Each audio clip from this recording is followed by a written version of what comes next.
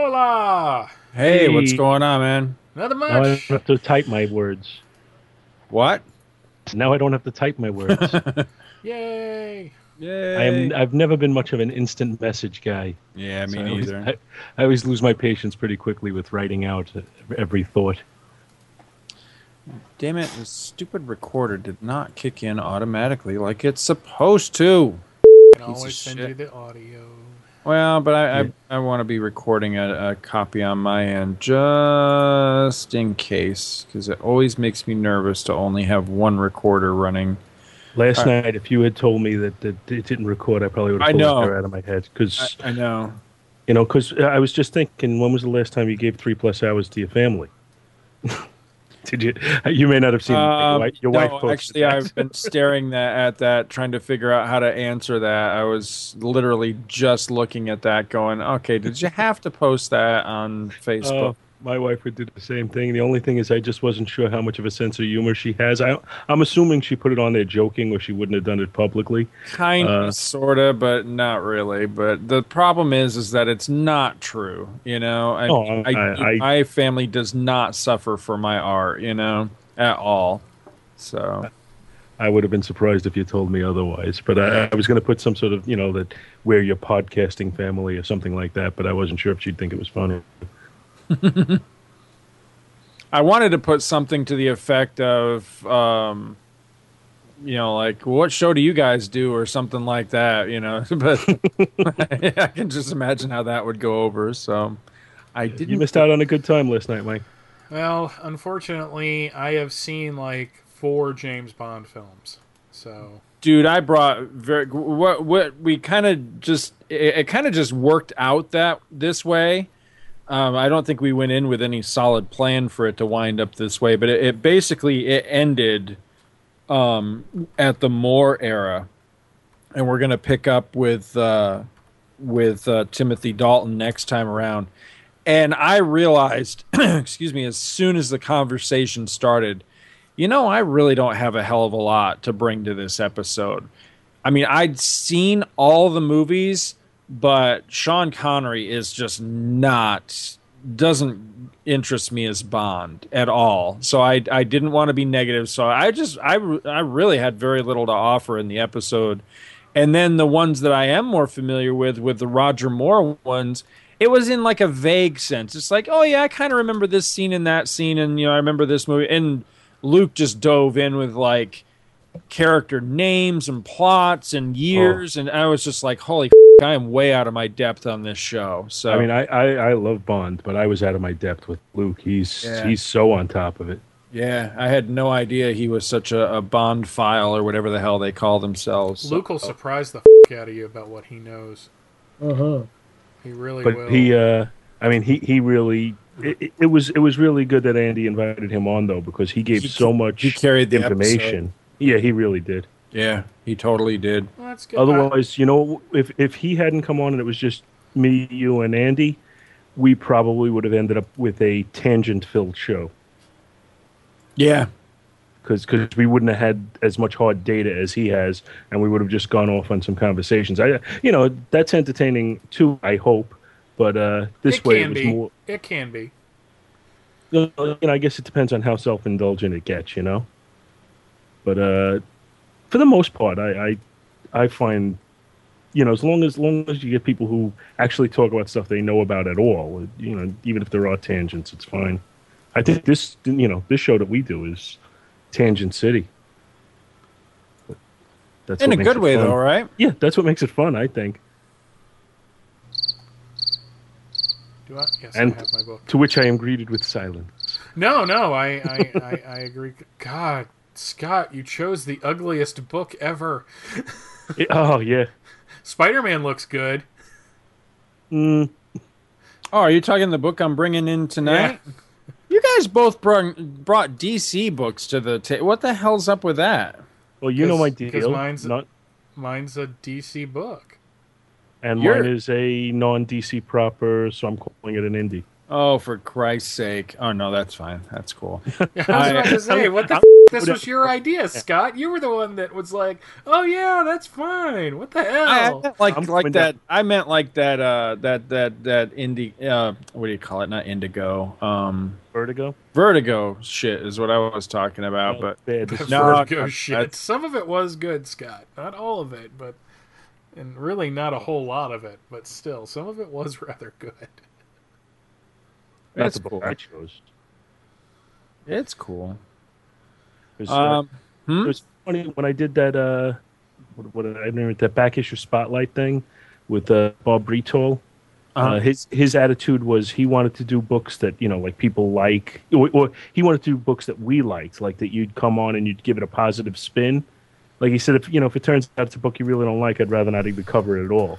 I think tonight's episode is not going to be that for me. Because I have negatives on all 3 of our books. Oh, all right. Well, this should be interesting. All right. I can't say any one of the 3 would be one of my big favorites. Although maybe you guys will sway me on yours. I don't know. I don't think you'll sway me on mine. I don't want to break the rhythm by restarting the call. If you think we're really all right just recording on your end, Mike, I'm going to say it for tonight because I am so tired of fighting with this goddamn Skype recorder. So, I think it's kind of impressive sometimes that, we'll stay up till 3, 4 in the morning doing this shit. But I was blown away by the fact that Andy got up at 4:30 in the morning to do this. Right. That's a totally I'll stay up different all animal. hours, but I'm not getting up early. I'm not early. I don't do early. While I didn't have to do 4:30 in the morning a couple of the times that I've done the Hulk podcast, I've had to get up after 4 hours of sleep. So I feel his pain. That's why I was pretty firm when Jeff and I had him on FCTC that I'm like, I told Jeff, I go, Jeff, you're going to have to get up early because I'm not making... you're going to have to get up at like 9 or 10 o'clock because I'm not making Andy stay up till 5 o'clock in the morning just to do our show. That's not fair to him. So, and maybe it's because, Andy's a friend and I worry about such things. Stephen Lacey was willing to stay up. Holy shit, like as long as we wanted him to. He was up to like 5 o'clock in the damn morning, so... Yeah, this wasn't too bad because Andy's on vacation this week. Mm-hmm. So he said he basically got up early, did this with us, and then took his wife out to breakfast. Aww. All right, so you guys want to get started? I do want to get started. I am good to go and ready to launch. Tom Morgan worked on Captain America? When the hell was that? Probably during the Gruenwald era. Oh, yeah, you know what? I think he did Cap when Cap was in the armor or something, right? Ugh. Like when he was dying? I think it was Dave Hoover. I think Morgan was right before him. Because Hoover did Starman after Tom Lyle left. The Roger Stern series. Right. And I really liked... I liked Tom Lyle's Starman better, but... Yeah, I liked Hoover. I know who you're talking about, and I do. Now that you say that, you're absolutely right. This says here Captain America was 87 and 88. I'm not sure exactly. I think, that probably is just before 87, 88. Yeah, that's what it's saying here anyway. What I'm looking at. That's right after. That'd be right after Mike Zeck, right? No, Zeck ended before Gruen. Zeck ended in like 84. You said 84, 85? No, 87 to 88. That would be right after the whole John Walker as Cap thing. Right. Or maybe it was during that era. Why can't I remember the artists of that? Because I didn't really like the art all that much during that. I love the stories. But the art bugged the crap out of me for some reason. Gruenwald had some really good artists, and he had some really shitty artists. I felt bad for the man to be saddled with the... But then again, his run is up and down as well, so... Right. Not that I want to speak ill of the dead. Are we back? We're back to the bin.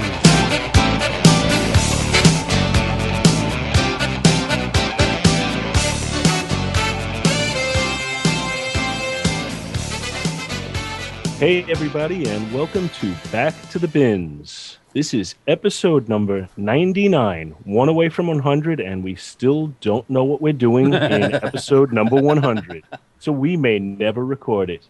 But for now, we are on episode number 99, and I am Paul Spataro. I am joined by my two very good friends, Scott H. Gardner Hello. and Michael Bailey. The H stands for Horatio. Hornblower. I thought the H stood for how you doing. How you doing? How you doing? I thought it stood for hell. Like, Huh? and the Ed McGuinness Superman figure is looking on me rather sternly for laughing at like that. Damn it. I've got And how are you guys doing? doing great. Doing fantastic. Hey, you know what? Actually, more than great. I'm actually on cloud nine, mostly because I'm now on vacation. So I'll be there in a week. Oh, dude, I'm telling you, it's great. But yeah, you know, I'm you know, as we sit down to record this episode, I am officially on vacation, and tomorrow night, you know, Chris Honeywell should breeze into town, and Star Wars Celebration officially begins. So I am psyched. Only problem is I'm going into it pre-exhausted. I'm so wiped out. I literally have not slept decently in like a week and a half, but I'm hoping to you know, once we're done with this show tonight, I'm hoping to just sleep my ass off tomorrow, get up, finalize packing and last minute things, and be good to go. But I you know, between prep work for Celebration, you know, just normal podcasting stuff, just normal household stuff, I also just this evening I completed my first training. I went through trainer training at my job at Walt Disney World, and I had my first Padawan this week, and I had to cut the braid off and send her out into the brave new world all by herself tonight, and I was so proud. Both, Well, you know, I'm Well, jealous of you for being on vacation, but I'm thinking, as tired as you are, just imagine those poor people spending something like 32 hours on a bus with Chris. I know it. Ooh, They're gonna be like, damn, "Let's go man. this thing." I'm thinking 32 hours goes by and he doesn't slow down in the slightest bit, and everybody around him saying, "Damn, I want to go to sleep." No, And he's just pounding back energy drinks or whatever the hell he drinks when he's. Good God. I'm not sure Chris has two speeds. I think he has one, and that's it. what's hilarious is just as we got recording, he winds up on Skype. So he's actually on the bus right now, and he checked in via Skype for just briefly. It looks like he's disappeared again now, so I'm imagining he probably just briefly caught a signal somewhere. But this is what he writes. He writes, "Yeah." He writes, "This bus reeks of piss." He writes, "Hey, lady, don't fall in." That's it. That's all I've heard from him. So, but it's awesome though. Well, then he's doing fine, and hopefully he isn't having the explosive shits that he had the last time he came. My God, I forgot about that. He did. He had explosive. Wow. Too much information, guys. I forgot about that. Oh my God, I can't. All right, and so we're done. Everybody, it's been a great night. It's kind of interesting because as this episode is coming out, I am actually going to be at Dragon Con. Yes. And you are going to be a week after Star Wars Celebration, because last episode, which people are probably still listening to, we had that special with Andy and I talking about the Hulk. So it's kind of interesting that you're talking like this now, because when this episode comes out, I'm going to be where you are a week ago, but none of that has happened yet for us. I'm confused. Weird. Are we gonna break the time space continuum with all this stuff? Yes. That would be Yes, awesome. we are. Just as long as you don't run into the past Mike Bailey and just destroy time as we know it. Now, if I run into well, depending on which past Mike Bailey, because there's a lot of past Mike Baileys that I want to walk up to and go, idiot. Slap the shit out of him. That's funny. Well, I'm gonna do that to past Mike Bailey's too. Yeah, well, past Mike Bailey's wants to kick you right in the yabos, just to tell you. But no, we got a lot coming up. Exciting geek stuff. I will be hip deep in. Pussy? Well, yeah, at some points, but I don't like talking about that on the podcast Oh, sorry. because it always got brought up over. It seemed like every time I left when I was on the Spider-Man crawl space, right there at the end of the episode, Rachel's coming in and giving me the thumbs up. So, Whoa. yeah, it was always fun. But no, it's you've got Star Wars Celebration with everybody. Yeah. And I've got Dragon Con with just about everybody else. So, And I got nothing. Aw. Well, I'll be on vacation with my family, don't you got I'm the supposed start to of be. college football season starting now too? Don't you like that, or are you just a pro fan? Yeah, I'm just a pro guy. So right now I'm watching preseason. Scott, please avert your ears. I'm watching the preseason, and my Jets suck. It's really, really bad. I'm sorry. I know. I feel bad for you. I'll just pull a Will Sanchez and take a little nap while you guys have this conversation. Some might consider that a Mike Bailey, sir. I just have to keep telling myself the preseason is meaningless because I've had preseasons where my team won like crazy, and then they suck during the regular season anyway. So hopefully they turn it around and do the opposite this year. So what are we doing first? Are we doing comics or emails? You tell us. I vote emails. Emails works. Because we skipped them last time around, and I see that we got a pretty full bag here, and some really good ones too. So I vote emails. Alrighty. Well, I'll start us off then with Mr. Jason Trenner. I hope he doesn't mind me revealing his name, as I know him as under another name. It says not spam. Not spam. He pays attention. I know. I love that. Not spam. You guys want me to talk about G.I. Joe? Okay. Hey guys, love the episode covering Nick Fury, a shitty Silver Age comic, and G.I. Joe. That's pretty accurate. It is. About the G.I. Joe live-action movie, I honestly enjoy it. I got a lot of crap about that from writing into Andy's show as well and talking bad about the 1987 animated G.I. Joe film. I stand by my opinion. Going back to the email, I honestly enjoy it. It wasn't high art, but it was fun and enjoyable. Then again, I also compared it to the abomination that the live-action Transformers movies are, and it isn't hard to be superior to that pile of garbage. Trust me, I could take an entire hour of podcast time ripping into that tripe. As for the Transformers, I recommend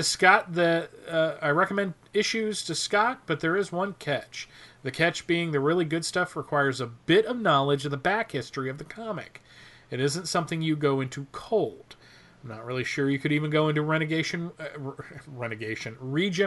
1 cold. Well, maybe The Last Stand of the Wreckers. Maybe. The Wreckers are basically the Autobots versions of a Black Ops team made up of the obscure guys. And they tend to get blown to pieces and die a lot. They first appeared in a Marvel UK Transformer comic, which has been reprinted by IDW, but not sure if you'd want to read them or not, as they tend to recap the last issues in each issue of the story, and I kind of got tired of that convention of comics of the era after a while, especially when I read the previous issue of the story. On Nick Fury, I thought his body now produced the Infinity Formula. That may be true. I know we talked about that he doesn't need it anymore, but I'm not 100% sure. Oh, and guys, I liked X-Men The Hidden Years. Why does nearly everyone bash about it? Didn't we kind of say it was an okay read? I think so. I don't think we bashed it. I think that's I know why I I said said nearly. Pretty. Maybe that's why he qualified that statement. Very good. Anyway, on the Stern Burn front, you guys need to review JLA Classified issues 50 to 54, where they end that series on a high note and a great story. I'd argue that a little bit. I'd say it's a good story. It's not a bad story. It's just not the best Stern Burn. Well, it's kind of a return to Stern Burn. Keep up the good works, and could you guys review the Shogun Warriors series on the show? Right after I read this email, I looked in my database because I thought for sure that I had at least one issue of Shogun Warriors, and it turns out I do not. So I've either gotten rid of it at some point in the past and just don't remember doing so, or I'm confusing it with an issue of Godzilla in which Red Ronin appears, one of the two. I could do that. I have a couple of them. You do? Yes, I definitely have some. So maybe, we might get to those. Yeah. We're all about taking requests, by the way. I don't know if I mention that very often or, ever. But, yeah, we're all about taking requests. I don't know why that was funny. But, yeah, I'm totally down for that. Especially if it's some obscure shit. Most especially if it's obscure shit that I actually own and it's unread in my massive unread piles. That actually works for me because again, the whole mission for me with this thing is to get some of that stuff read, especially stuff that I wouldn't pick on my own, to dig out and read. So, want me to do the next one? If you're in the mood. Oh, Jesus, another G.I. Joe. All right. Now we're going to get a flood of email about that. This is from our good buddy Tom Panarese, and he writes episode 95, specifically G.I. Joe. He says, hey guys, I just finished episode 95 and wanted to write in and wholeheartedly agree with Mike's assessment of G.I. Joe and its role in those who had their childhood in the 1980s. I was born in 1977. Whew. So like Mike, I was pretty young when I first saw the Star Wars movies and only saw Jedi in theaters. And even though Star Wars was a huge part of my early childhood, G.I. Joe definitely is what I consider the quote-unquote high point of toys when I was a kid. I only collected the comic for about a year or so in 1987, but the toys were the main focus of just about every one of my birthdays and Christmas lists for at least 2 or 3 years. Mike, you're not the only one who wanted to make sure that he had as many Joes as he had Cobras. I remember writing very specific lists of every figure I wanted, and when I had uneven sides, I would supplement with Star Wars figures, which, while not as flexible, were about the same size. And let's face it, Emperor Palpatine made a much better Cobra Emperor than freaking Serpentor and Cobra was much more menacing with an Imperial Walker in his possession. I have said this before, and I will say it again. I swear before Almighty God, Tom Panarese and I had the same childhood. Because when I read his blog, which is Pop Culture Affidavit, and he talks about the TV he watched as a kid and the movies he watched as kids. As a kid, it's just Jesus Christ, this guy and I. It's it's weird having somebody who had the exact same things as you did. So yeah, it's man. And yeah, Emperor Palpatine would be much better than Serpentor. This is one thing about the toys, by the way, that I'm sure you guys know, is that Hasbro managed to create what my friends and I still consider the holy grail of toys, the USS Flag, a gargantuan aircraft carrier that retailed for about $90 when it was released in the mid-1980s. $90 was an enormous amount of money for a toy back in the 1980s, and still is, by the way. So nobody I knew had it. I think we all wound up with the battle platform, which was a Joe base that looked like an oil rig with a helipad and weapons. We had pretty good imaginations anyway, so even though there was no aircraft carrier in my parents' basement, there was plenty of action. They call that thing the coffee table because it was literally about the size of a coffee table. You could park a Sky Striker on it. I think I remember that. So In the 1980s, Tom was having more action in his parents' basement than I was in mine.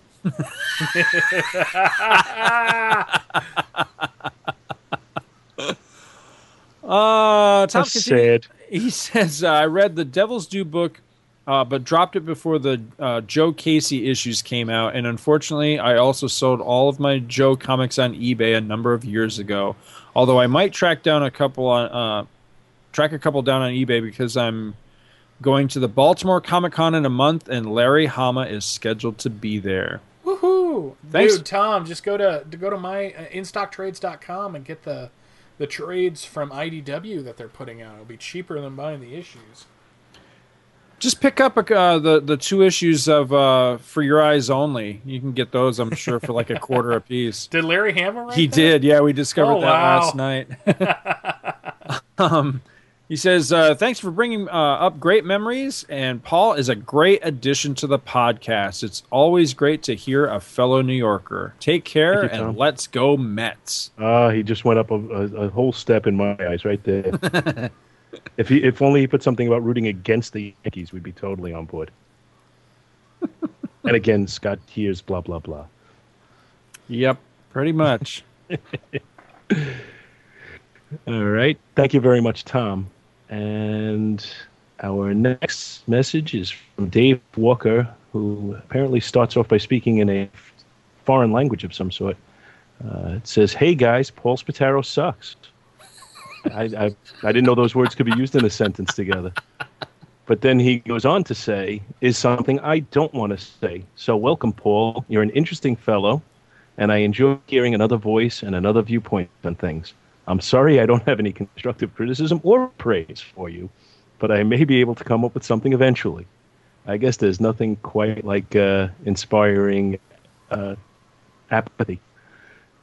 I've been reluctant to write in ever since I called Scott out on saying I had no right to enjoy Star Wars if I wasn't in theaters when it came out, and he ignored me.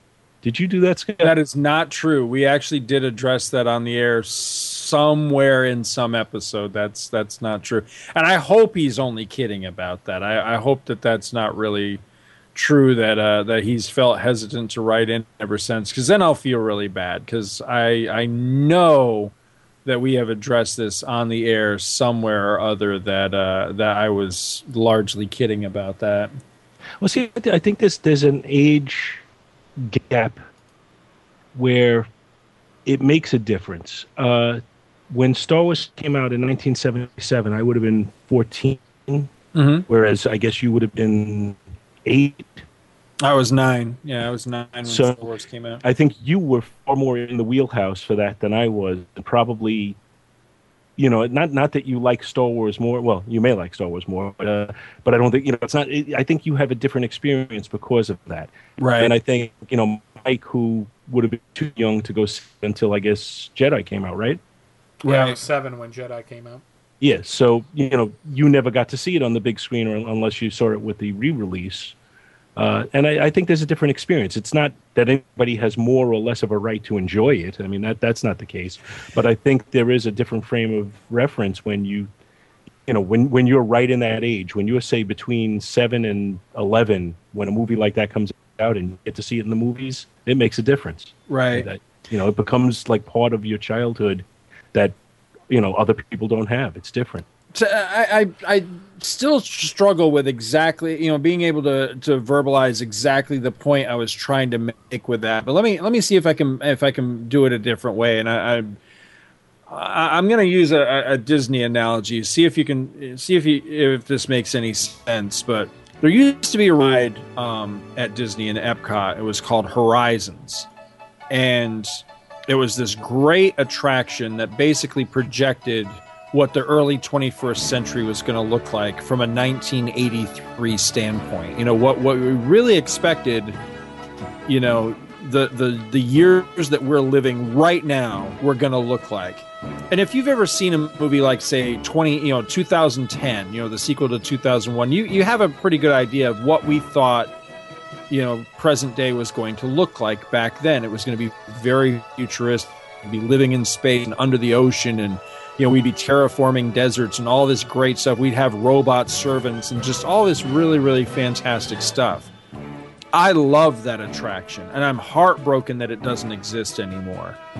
And I probably know about as much about it as you could possibly know about it, from all the information that's out there, all the books, all the audio files, all the music, just all the backstory and history of that attraction.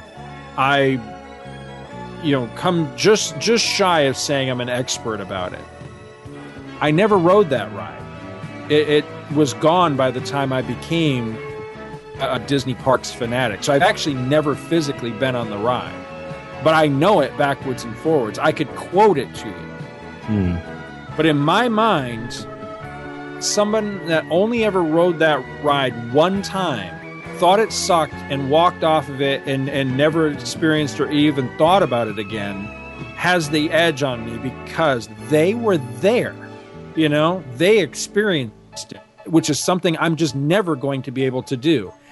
That, to me, is the difference between someone whose ass was in the theater seat in 77 and saw Star Wars and somebody born afterwards. I'm not saying your passion is any less. For all I know, your passion could be greater. I know that my passion, in the instance I just gave, is greater than the casual person who rode the ride one time, thought, that was all right, and walked away and never thought about it again.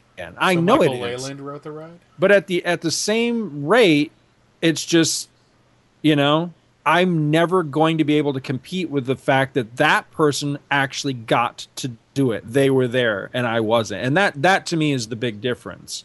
And I was really, I'm serious, I was really largely joking when I said that I'm dismissive of people, that are Star Wars fans, but they weren't really born in that era. That's not really what I meant. I was joking about that. It's more of, give the props to us guys that actually were there. You know what I mean? Come on, Scott. Just admit it. It's I'm old, and therefore things that are younger than me are fearful, and I should make fun of them.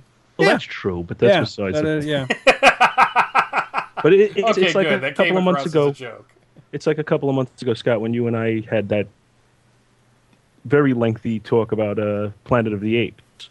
And I'm not sure if you're a bigger fan than I am, if I'm a bigger fan than you are, but as we were having the conversation, you were saying how jealous you were of the fact that I saw that in the movies. Oh, definitely. Definitely. And it's just a different experience. And I saw it in the movies when I was, 7 years old. And it just became something that, for years and years afterwards, I always, stuck with that movie. And I think it's part of it is because I saw it when I did. It's a rational feeling to have, is the best way to say it. I kind of feel that way about people who came into Superman for the death of Superman, where I'd been reading the books for 5 years. So I felt like I had a leg up on them. It doesn't detract from their love of that story, if they love it. But for me, it'll always be kind of different because I was one of the guys that was already around. I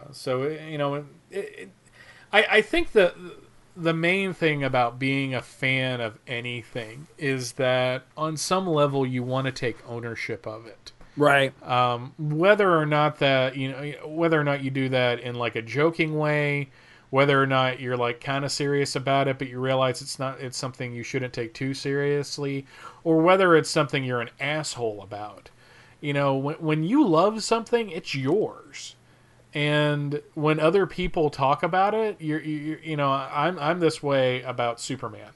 When other people talk about Superman, with very rare exceptions, my friend Big Honkin' Steve once said that when you for some people he was like this, and I was too for the longest time. When you met another comic fan, you kind of circled each other. Like, trying to feel each other out. Like, is this guy going to be my best friend or my mortal enemy? And, as long as you don't stop peeing on each other to mark the territory. And I think, with something like Star Wars especially, which is not only a piece of science fiction, not only is it a fandom, but it's a genuine cultural phenomenon.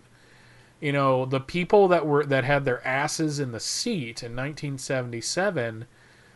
do, to a certain extent, have something over the people that watched it on video or HBO or regular TV later and came into it, because you were there at the moment it was conceived. Right. And there's nothing wrong with feeling a certain, even though I know you're not like this, Scott, I know there's nothing wrong with feeling a bit of proprietorship, if that's even a word, Right. over it. Because it's just like, I kind of feel that way about the 1989 Batman film. I was 13 when that film came out, and I think 13 is the perfect age to see that film. Because you're not too young where it might be a little weird and scary, but you're also not like kind of like the jaded comic book fan or Bat fan that may have seen it just a couple of years older.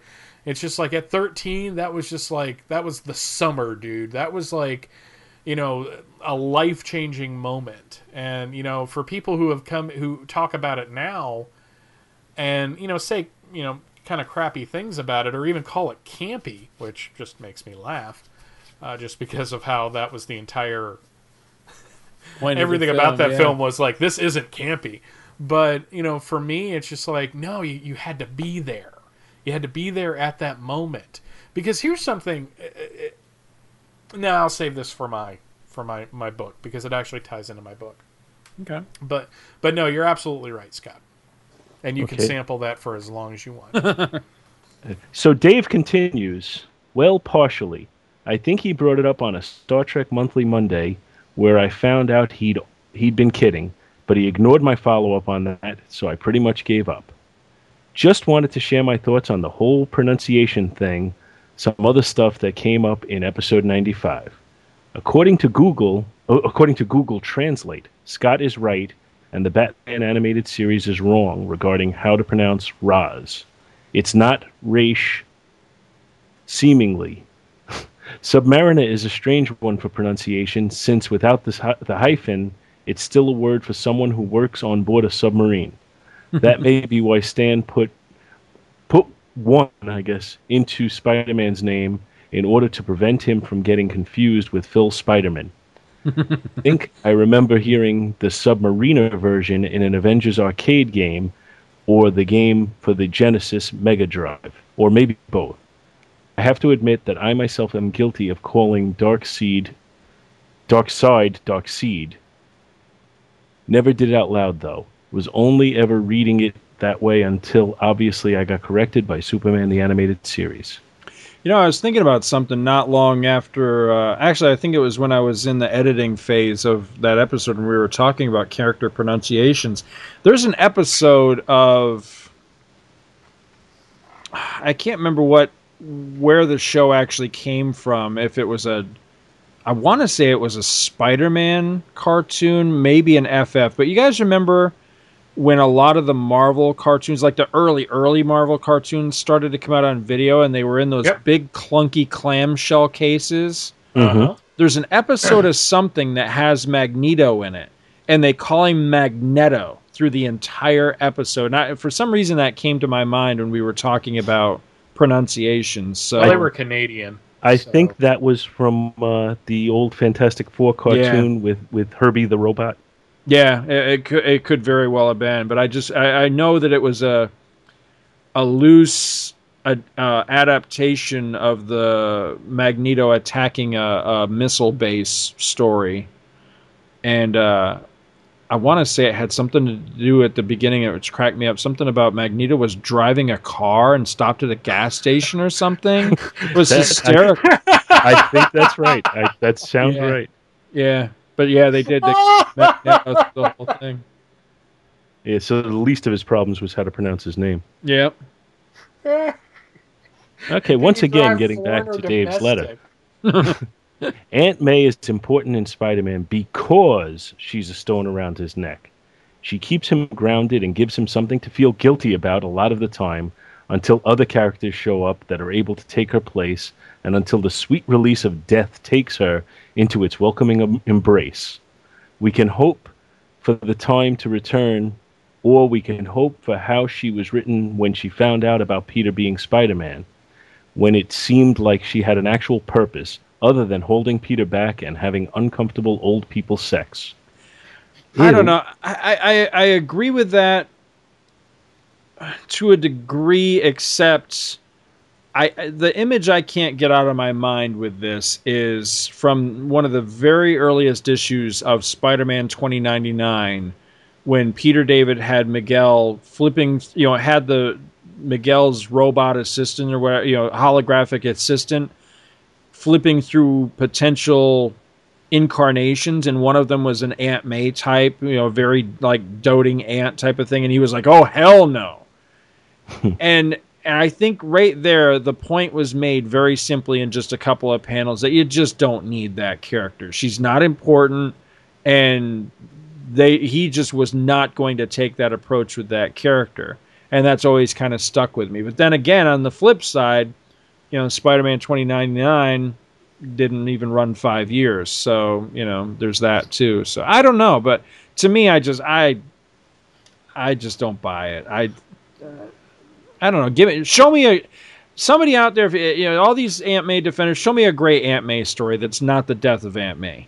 If you're so keen on her and you're trying to convince me that she didn't just always suck and wasn't necessary, then show me a great Aunt May story. You got to go to the Marvel team up when she went with Franklin. That was a dream. It's good enough. Doesn't count. It was a dream. I mean, but in fairness, Aunt May is a background character. There really aren't that many Aunt May stories. She's just there to make Peter feel guilty, as Dave mentions. I don't know. I mean, I don't want to seem like a jerk, but I mean, I reject that argument too. I mean, yes, supporting characters are supporting characters, and they're only supposed to be so important. But Jesus Christ, Lois Lane and Jimmy Olsen held their own titles for what, like decades? So and a lot of it was really, really bad. Right, but it was good enough to sell books. I don't think anybody ever would have bought, Peter Parker's Spectacular Aunt May, for 20 for 20 years. I mean, I'm just trying to make a point. I really don't buy the whole thing that she's important. I think she may have been important for, say, the first year or so of Spider-Man, because Dave here makes the point about where was it here? Something to feel guilty about. I think if you had played at the angle that, because a lot in the early days, if I'm remembering my Spider-Man, early history well, was Peter kept kind of wanting to get out of the Spider-Man thing. He kept kind of getting discouraged with it and kept trying to give it up. I think if you had used Aunt May more effectively as, I really want to give this Spider-Man thing up, but, my inaction is, to use my powers for good caused my aunt's grief, by the death of, but I don't think, to my memory, I don't think they ever really used her that way. I mean, Peter felt guilty about Uncle Ben on his own. She really wasn't a constant reminder of Uncle Ben. She was there for a whole different kind of pain in the ass for Peter because she was sick and dying every other goddamn issue. So I maybe if they'd have just used her a little more effectively, I wouldn't feel the way I do about her. But I just don't buy the argument that she was ever important. Sorry, just don't buy it. You know what? Back in the 1970s, when she was dating Burt Reynolds, she was hot.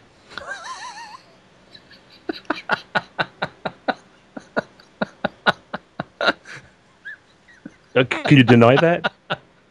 I never found her attractive. I got to be honest with you. No, not at all.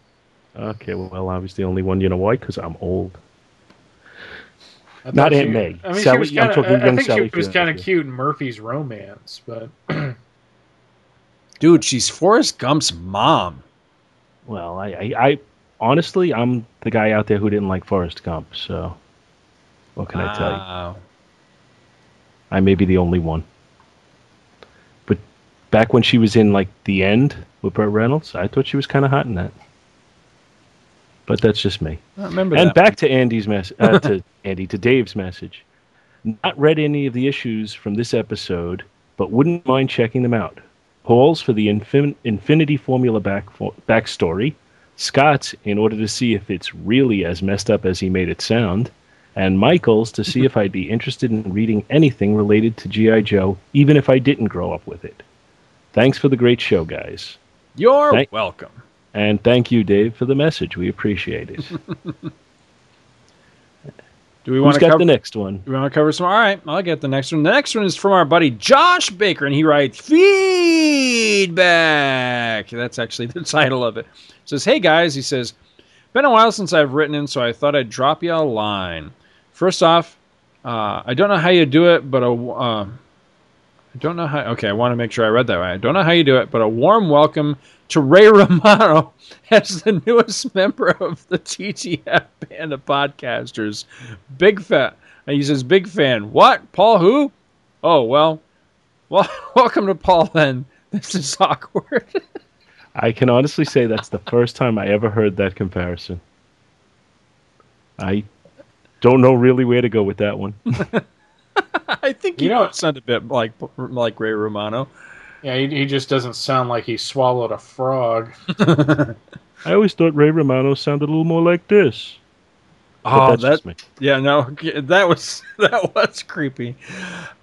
He says, well, moving right along. Even though it was a bit of a departure from the usual format, I really enjoyed the Spider-Man and Batman coattail riding episodes. Every pick that was mentioned was great. I think we all really got a kick out of doing those too, so we'll more than likely continue to do that sort of thing in the future. And it seemed like it was very popular. I know Andy Leyland had nice things to say about them as well. And finally, Tomahawk. Wow. He says, I actually want to pick up that book, even if it's only for a chuckle. It amazes me that some people think that clunky comic book writing is something that just started up recently. Oh, hell no. Says, I haven't laughed that hard at a comic review since you guys covered Superman and the Amazing Spider-Man. Great stuff. Keep them coming. Josh Mother-Lovin' Baker. Woohoo. We got time for one more? Oh, for this one we do. We have 3 more letters. Do you want to just try and get them all in? Sure. Alrighty, I'll clear take out this the one. basket. I'm on vacation. I'll take this one from Andrew Leyland. It says, Dear Tammy Lynn, Bobby Joe, and Paul. You weren't here for the mistake episode when Andy accidentally addressed it to Mike, Scott, and Luke. That was not an intentional one. Okay, go on. You missed the title of this one, too. Oh, Aunt May's a hottie. All right. Scott expressed a befuddlement that Aunt May was important to the Spider-Man mythos. Originally, she was very important. Without her, Peter is in the orphanage. As handled by Stan, she was integral to Peter's development as a character, and Stan didn't go to the oh my heart route too often, and he had the good sense to shove May off the stage rather than overuse her. It's a fair point. He did. Stan liked to add various levels of pathos to Peter, and having to get a job to support May was just another way Stan could add problems to Peter, as well as to add to his guilt over the death of Ben. This was another way that Peter was different from everyone else. Bruce and Dick didn't seem to give a toss about Aunt Harriet. The dog's bollocks means it's right good. That was another one. He mentioned dog's bollocks, and we discussed the origin of that term. Yes, we discussed dog testicles on the show. See what you miss when you don't come in for an episode, dude? Yes. I'm very sad. and obviously you don't regret it. Well, I kind of feel about that the same way I feel about my wife calling me at work yesterday and saying, hey, Spider-Man Turn Off the Dark is coming to Atlanta. You want to see it? And I'm like, no. No, I don't. Okay, here's how much I don't care about the Spider-Man musical. I had a chance to download the original cast recording for free, and I didn't. Wow. So.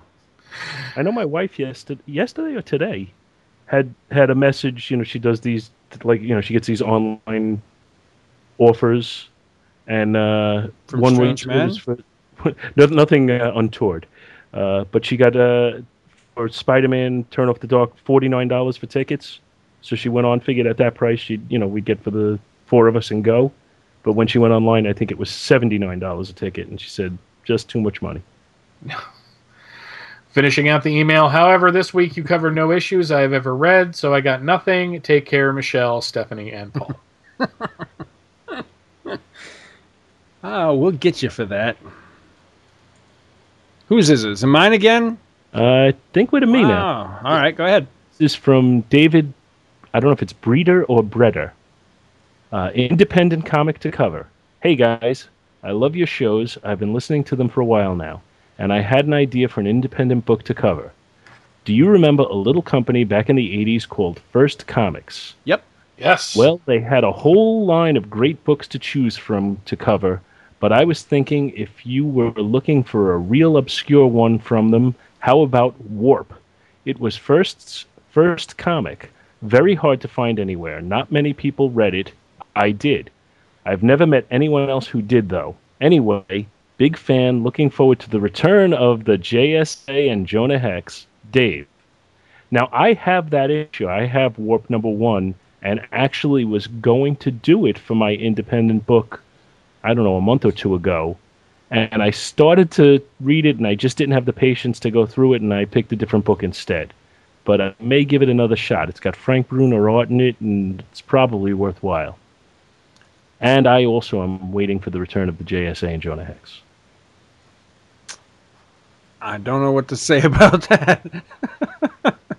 Pack your bags. We're going on a guilt trip. Yep. Yep. It's a one-way ticket. You see, what you got to understand is that Scott and I are not doing it just to see how many people ask about it and to create a sense of suspense so that when I release the unreleased episode that's been sitting on my hard drive for like years, it'll be like, yeah, this is the greatest thing ever, even though it was probably just a mediocre episode. Which is a lie, because Scott and I never did anything less than brilliance on that show. Okay. Oh wow! Deafening silence. Very good. I'm sorry. I'm looking ahead at the next one and thinking that we might want to keep this one for next time around because it looks like it involves a little homework before we can really get into it. Okay, I did my homework, but I can wait for you guys to catch up. Okay. The dog ate yours, huh? Have you always been a brown noser, Scott? I mean, Paul? I mean, whoever the hell you are? Luke? Yes, I have. Luke? Andy? I'm a good boy. Rachel? No, you do not get away with calling me by your wife's name.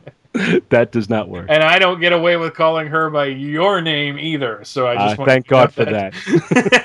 Oh my God! Okay. That's it for this episode. Yeah, we're done. Stick a fork in us.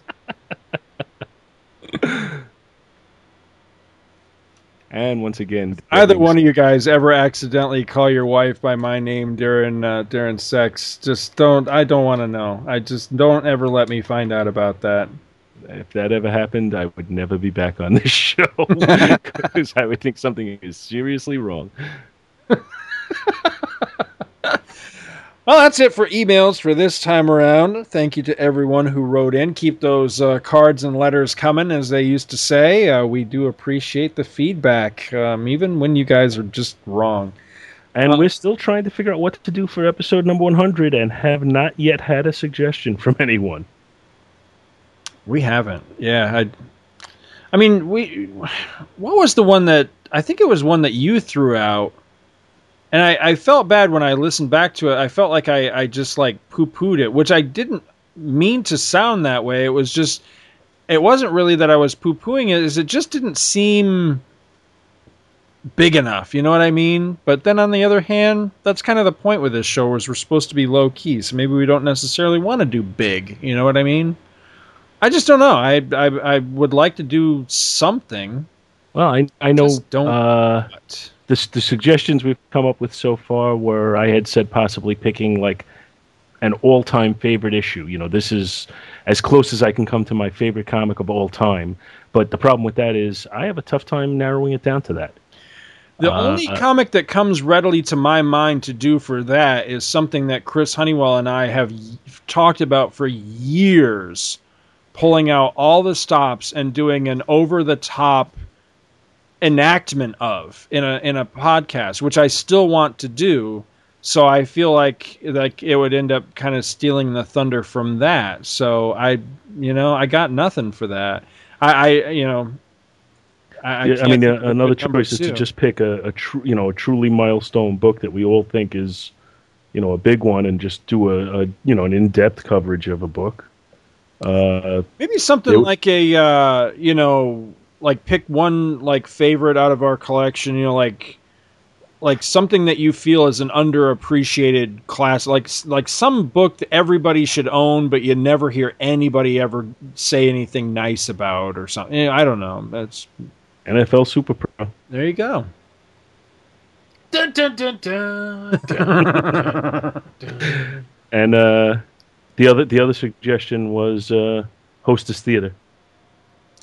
That's not a bad idea. That's not a bad idea. We all, because it's your idea, dude. All three of us pick. We go to the, what is it, Sean Baby or whatever the hell the name of that site is. We all pick one favorite or two favorites, depending on how long we want to go, and we do a full blown enactment of all 3 or 6 or whatever the hell number we choose. I kind of like that idea. That's because it was your idea. Was it my idea? Yes, that was just my idea to bring it back. That's all. No. When we were sending the messages back and forth as to what to do for 100, you said 2 words: Hostess Theater. No. I actually was not referring to episode 100 with that. That was just something I wanted to do. Oh, okay. It was like a particular feature suggestion. So, like from now on, we do a hostess ad like every episode. And we can't let little Anya down. Anya actually listens to us, which is a scary thought to me. But she actually listens to us now for Hostess Theater. As a parent of a daughter, little Anya's not that little if she's 10. They grow up quick. Trust me. She's little in stature too. But I guarantee you, if Anya's sitting here listening to this and hears us calling her little Anya, she's not appreciating that. I'm just saying. Well, I don't know. So, we haven't heard from you, Mike. What are your ideas for episode 100? Well, reading the phone book is out. It's been done. Can't do that. I mean, Two True Freaks did it. Two True Freaks did it. I say we each get a copy of the Great Superman book and read the whole damn thing on the air. That's that Superman encyclopedia from 1978. I don't think I have a copy of that. I was just kidding, dude. It's a huge book. It would take us like days to read the whole thing. We were just talking about like all time like favorites. We could always do like all time like shit comics too. See, then again, I don't own the one that I hate the most anymore. So you see, the thing is though about that is, for this show, I've always felt that when we get a turkey, it's because you've never read that issue and you didn't realize it was going to be a turkey. So it doesn't sound like you're insulting it. Right. It's just like, oh my God, I can't believe this was as bad as it turned out to be. Right. I think choosing a bad comic on purpose it doesn't feel right for the show, because this show is about the celebration of comics. And for the 100th episode, which is freaking huge,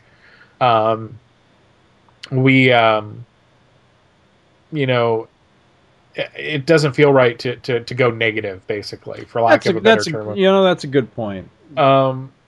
Choosing our favorites, again, it's kind of like the other side to that. I think the best way to celebrate this show is do something that the three of us have never done.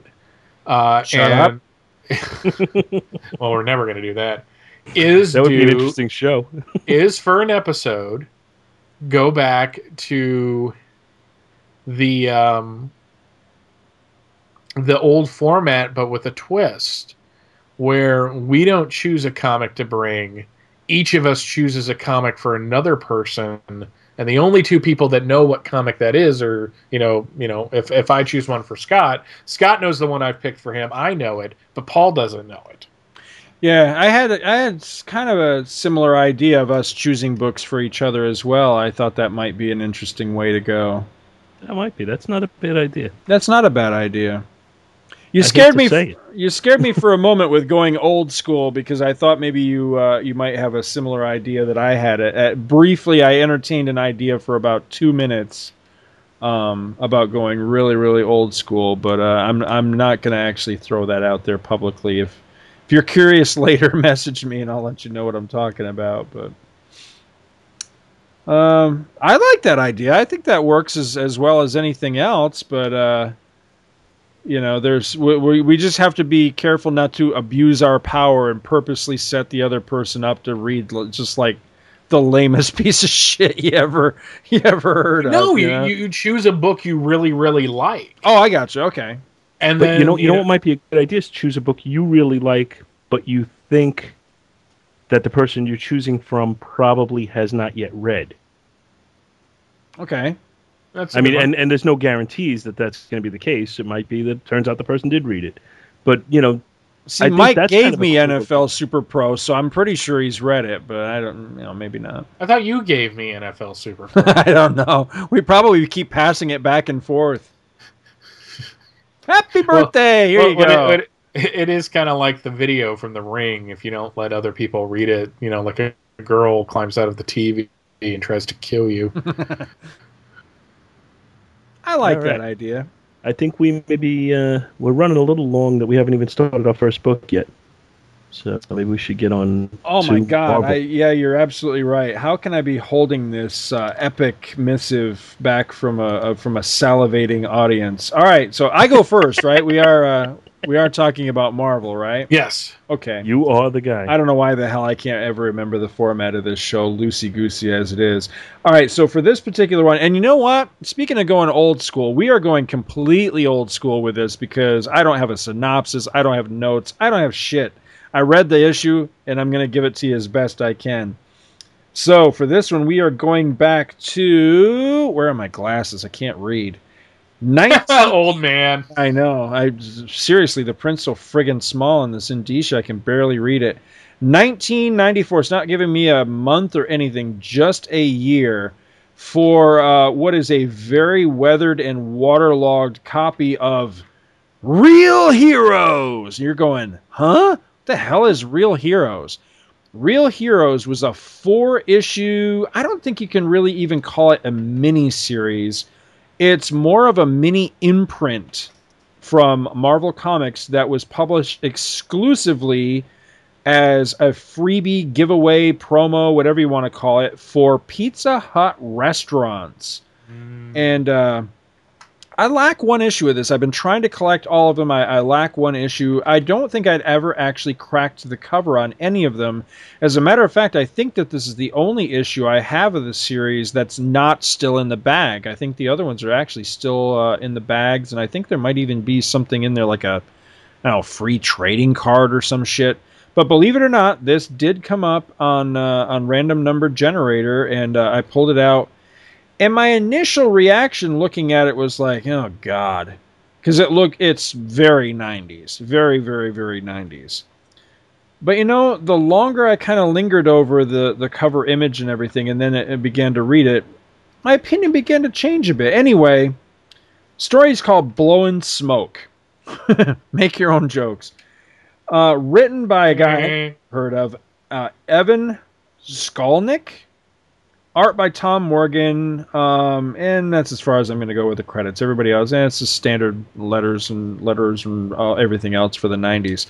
Story starts off, this young kid walks into a convenience store, asks for a pack of smokes, and when the guy behind the counter doesn't card him for the smokes, the kid goes ballistic with some sort of Emperor from Return of the Jedi type mind trick thing. He's shooting lightning bolts and force energy and everything else.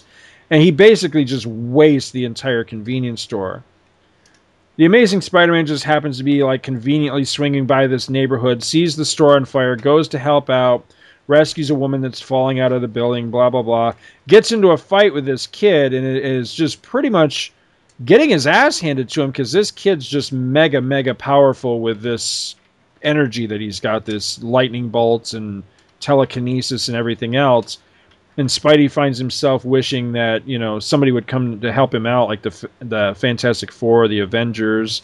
He says, heck, I'd even welcome the New Warriors at this point. Flip the page. Who shows up to help him out but Firestar of the New Warriors, also Iron Man and the Human Torch. So they show up, and what's really cool about this is they defer to Spider-Man. And Spider-Man has a moment, and he says, I'm not used to playing team captain, but all right.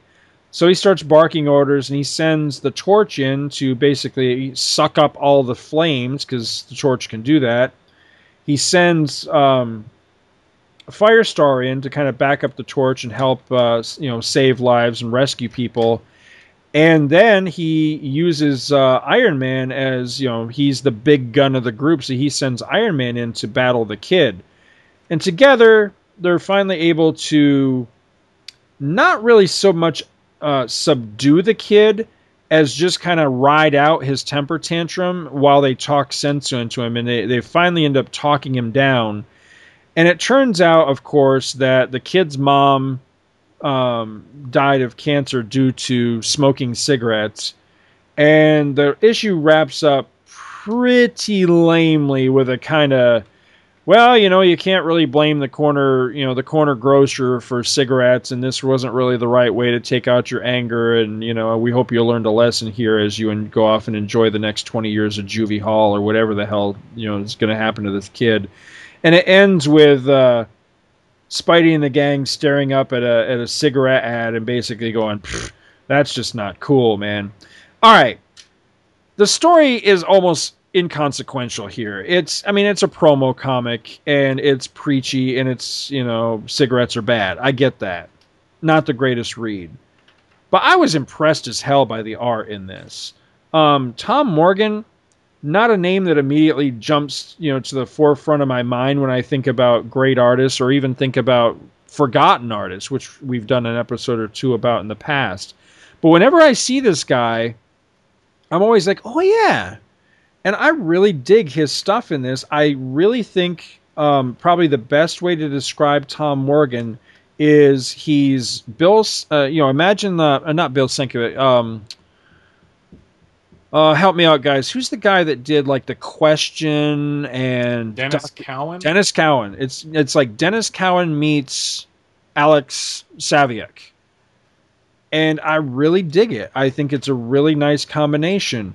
It is very 90s. It could use a little more refinement, but there's a great, great panel on page 7. It's the second panel on page 7 where Spidey has just saved this fat lady, and then he comes jumping down from the ceiling to battle the Kid. And this is like classic Spider-Man, although he does kind of look like he's doing the crane from the Karate Kid, but it's still pretty awesome. Spider-Man looks really, really good in this. I love the use of shading and stuff. I love where he clocks the Kid but good. Iron Man has one of my least favorite Iron Man armors in this. Thank you. But I really like the way it's drawn, even though I don't really like the armor. I do like the way it's drawn here, and it does definitely look very shiny and metallic. Firestar, I don't really have an opinion on one way or the other. I like Firestar a lot as a character. This outfit phase for her was absolutely horrible. And the Torch looks like the Torch, except the one complaint, this was the one art beef I had throughout the entire issue, is I don't think that there is a single panel with the Human Torch where he doesn't have a single wisp of flame coming off of the middle of his forehead. And no matter how you see it or how it's colored, every time it comes off looking like he has a yellow horn sticking out of the middle of his forehead. He looks like a devil, basically. And it was just kind of bizarre looking. I know he was trying to show him as, being on fire, but it comes off looking like the Torch has a horn sticking out of his head. But that's pretty much all I got. I dug the art. I thought it was pretty cool. I really will try to seek out the others of these. I'm very curious if the others are even by Tom Morgan. I have no idea. But it's fun. I actually am a huge fan of promo comics. I don't know if I've ever mentioned this on any show before, but I actually collect promo comics, especially free promo comics, because I just get a kick out of them. They're rare and generally really goofy. You know, like Superman versus the Quick Bunny and shit like that. But I love them. I love them because they're just goofy. This one, not really so much goofy as like really lame, you know. But that's all I got. What'd you guys think? Did either of you guys get a chance to take a peek at that? Yeah, I read it. Yeah. What'd you think? You want to go first, Mike, or you want me? I've got like 3 or 4 notes. Spider-Man was actually the only thing about the art that I liked. I really didn't care for the. This kind of like reminded me of a better version of the art from Darkhold #1. I just didn't care for it all. Care for it at all. I mean, and I could go on about how I feel about people that are this anti-smoking, but you know. That could dovetail into something that's almost political, so I'll stop. I do like the fact that this kid is the supervillain version of what's his name from Clerks, who yells "Cancer Merchant, Cancer Merchant." And I hate this Iron Man armor. I mean, I just hate it. I just what did he read a couple issues of Superman and go, I'm really going to go for that as my middle thing because that looks awesome. And I think that the writer missed prime opportunity by not having Iceman with Firestar. Yes. Because it could have been a good Spider-Man and his amazing friends thing. Mm-hmm. But I agree with you. I mean, in the thing about the art that I'll agree with you is that Spider-Man pretty much throughout the entire story looks awesome. He's a little beefier than I like him normally, but Morgan definitely gets how this character is supposed to look. Because in just about every panel, he is in a different position. He is never static. He is always in motion. And it looks really cool. Yeah. I mean, like the scene of him catching that woman who's falling of indeterminate race. I mean, it almost looks Byrne right there. But then on the next page, it looks like Alex Saviuk. Yes. And then it looks like, a little Ramita. And it's just like you get every version of Spider-Man in this issue except McFarlane and Larson.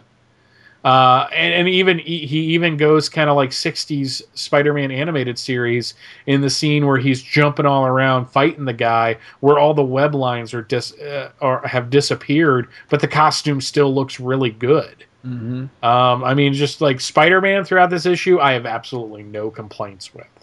Just really cool. And yeah, wow, you can't do Joe Camel, so you're the Puffin Bird.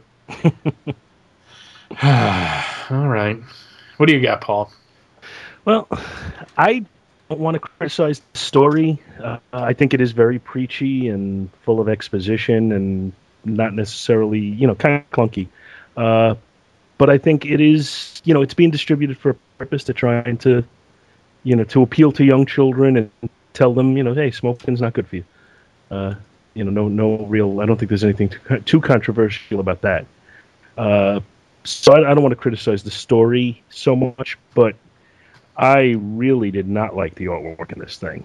I thought that this was an example of like the excesses in art of the 1990s, which I think you kind of said, Scott, at one point. And I'm not really a critic of the 90s as a decade, as so many people, it's popular for them to just put that whole decade together and criticize it as if nothing good came out.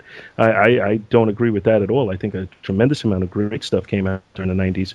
But I think there were a lot of artists working that I almost go to what we were saying about Liefeld last week, that he almost got advanced faster than he should have. Right.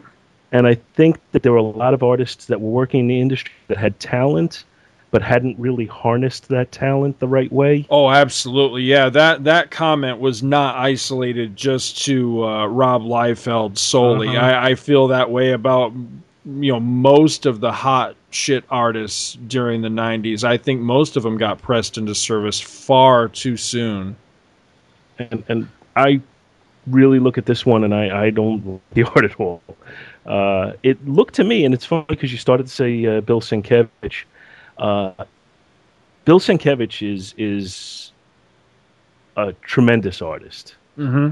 but his style only fits certain types of stories. When they've used Bill Sienkiewicz on stories that don't fit his style, I really don't like it. Right. Like when they had Sienkiewicz drawing the Fantastic Four, I did not like that at all. I didn't think it fit. Wow, when was that? Just before Burns' run. Well, I'll have to go look at that. I don't remember that. Well, there you go. Now maybe your next Marvel book. But it's, as much as I like some things by Sienkiewicz, like I said, when he's on the wrong thing, I don't like him. And it's not that I don't like his art; it's that I don't like it on that book in particular. This story almost looked like a combination to me of if you took Howard Chaykin and Bill Sienkiewicz and mashed them together. Yeah. And I'm not a fan of Chaykin, which we've discussed, and I don't think Sienkiewicz's style would work on this book, so the combination doesn't really work too well. I was looking at the Iron Man drawings, and I did not like them, and I wasn't really focusing on the actual armor, which now you've called my attention to. And yeah, you're right about that.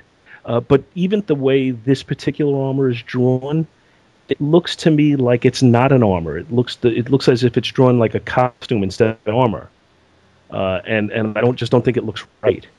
I don't think the facial renderings in the book are good at all. I don't think the storytelling is good. Some of the bodies, with the exception of Spider-Man, because you are right about that, the Spider-Man drawings are good, but some of the other bodies look very, very stiff. Mike, you mentioned when the woman is falling and the woman of indeterminate race, Yes. like her body position in that shot and her face in that shot just don't look good to me at all. Some of the shots, all of a sudden, something different is happening. There's no development of the story in them. There's also points where there's a lot of rubble laying around, and it almost seems as if the artist used that as an excuse to not provide detail. There's a scene on page, what page is this? 11, where the torch is kind of absorbing the flames, and it just looks like an incomplete drawing to me. It looks like he started to draw it and never bothered to finish it. And there's another shot on page 15. Yeah, he does look like he's transparent or something in that panel. I think what he's trying to do is to show because he's absorbing the flames, he's becoming so hot that he's almost like bordering on white hot. But Right. I don't think it's an effective rendering of what he's trying to do. Right.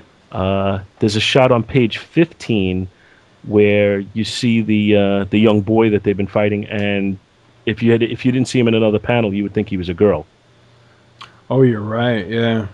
And that's the whole thing about this issue, really, for me, is I just couldn't get past the artwork. And some of the shots of Spider-Man are really good, but other than that, I don't like it at all. And I guess, I think I've said before, sometimes you get what you pay for, and it's a free book. Right.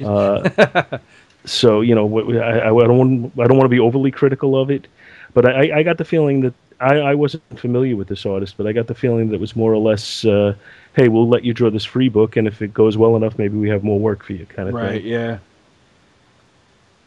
But at And least that's you get pretty some free much- breadsticks. Yeah, And there's there an you go. anchovy right in the middle of it too. Son of a bitch. And that's pretty much what I got on this Pizza one. Hut had anchovies as a title. Spider- Alrighty, I guess I'm next. All right. I was going to What you were about to say? Spider-Man versus anchovies. Well, folks, I decided to go back in time for this one, as we usually do, but also more than just discussing an old comic, and I feel bad saying old because it's from 1987. So this book goes to my very, very early days of collecting comic books. As a matter of fact, the cover date, which is August 1987, which means it probably came out like May or June, is actually the cover date of when I started collecting these Superman books. So that alone makes it put a big old smile on my face.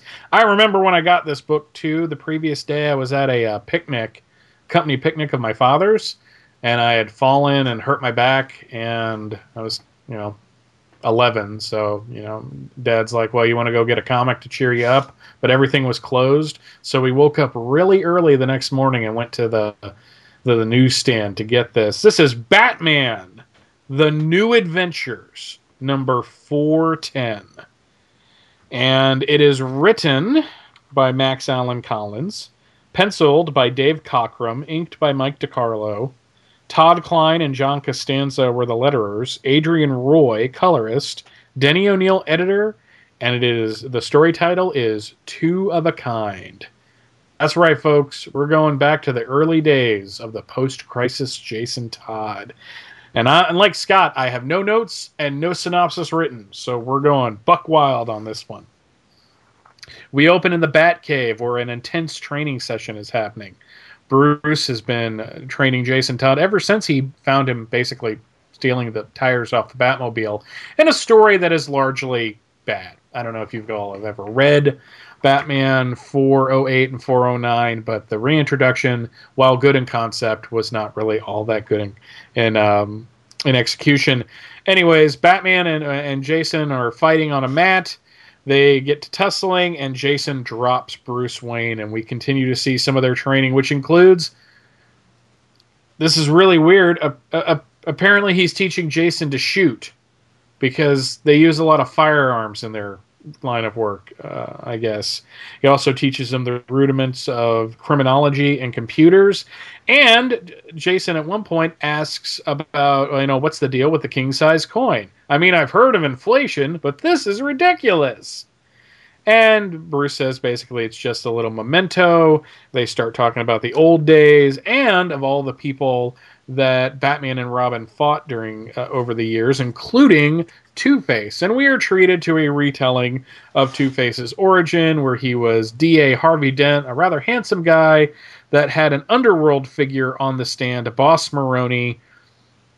And while cross-examining him, he brings out Boss Maroni's lucky two-sided coin, and Maroni freaks out and apparently was able to smuggle acid into the courtroom, spills it on Dent's face, but unfortunately, even though his life was saved, his face was forever scarred until they did surgery, and then it was scarred again.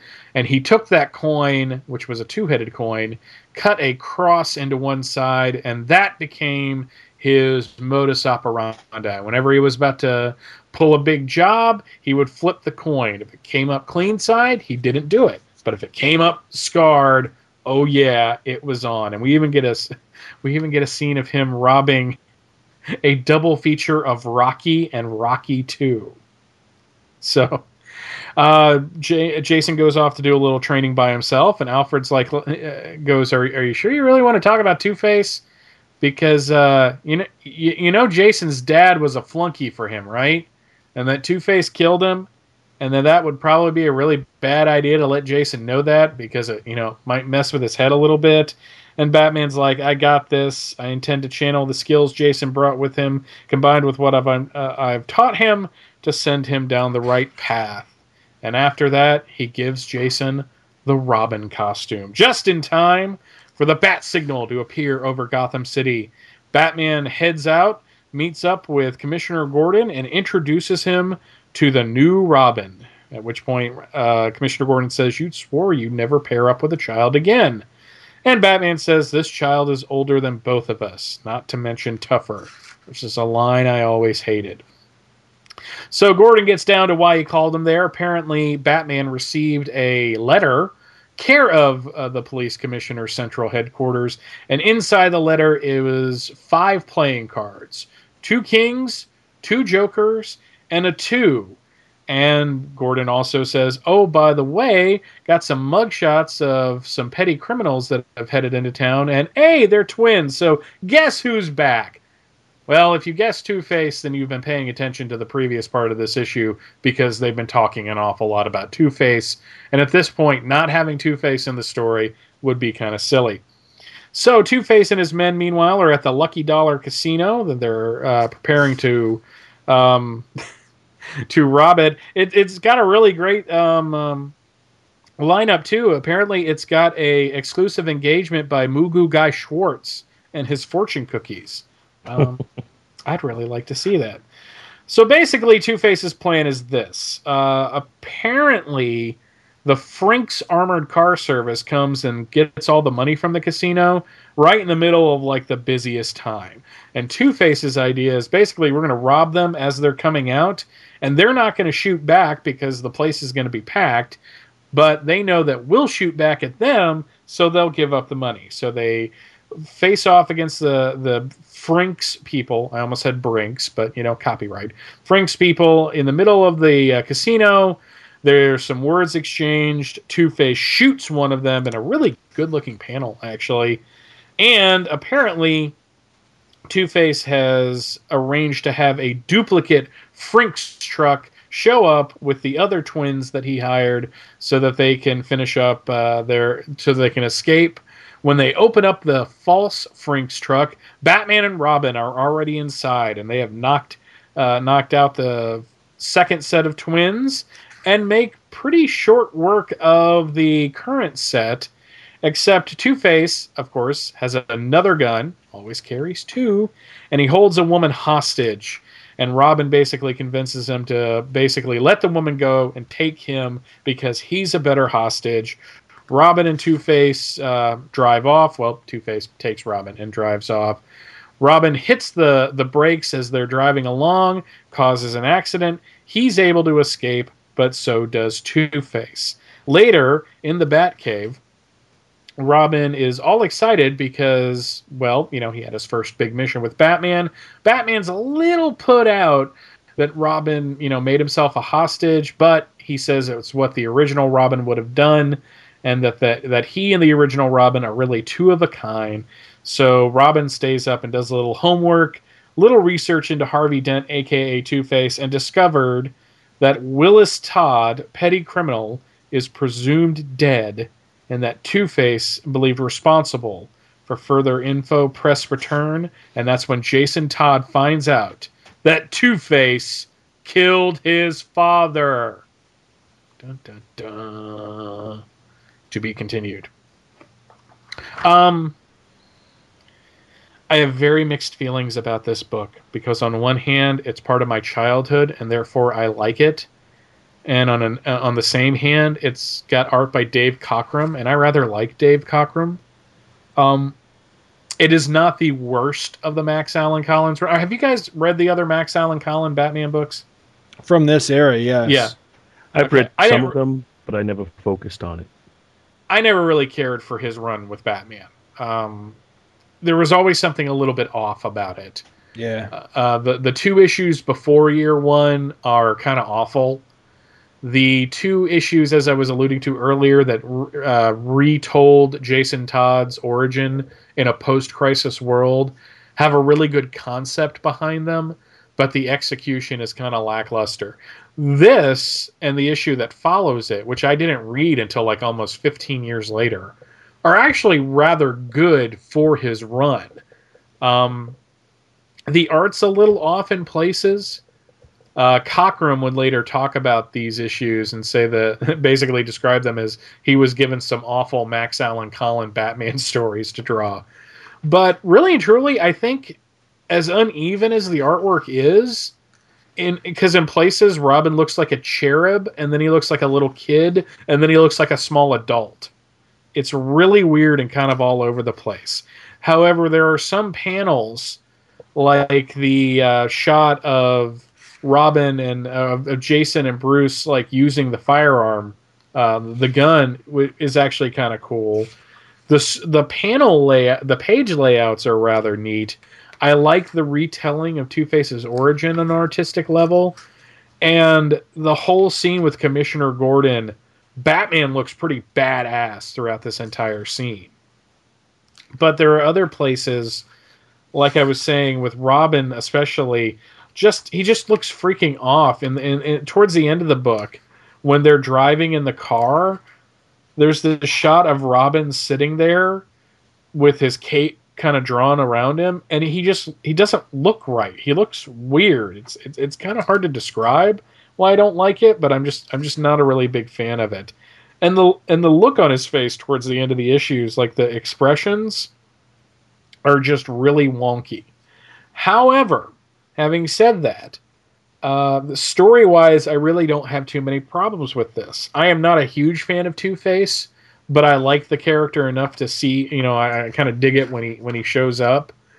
I think tying Two-Face into Jason's origin was an interesting way to take it, and would actually be kind of used for Dick Grayson in Batman Forever, oddly enough.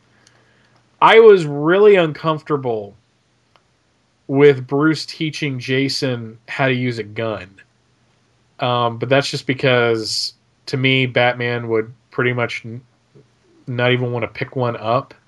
They justify it by saying, consider a teacher who requires skills be developed even with the weapons that the very teacher scorns. And in just a couple of issues, in the second Jim Starlin issue of Batman, Jason uses a shotgun, fires it at some security guards to get them running. He's not trying to kill them, but it's just really weird to see guns and Batman mixing in a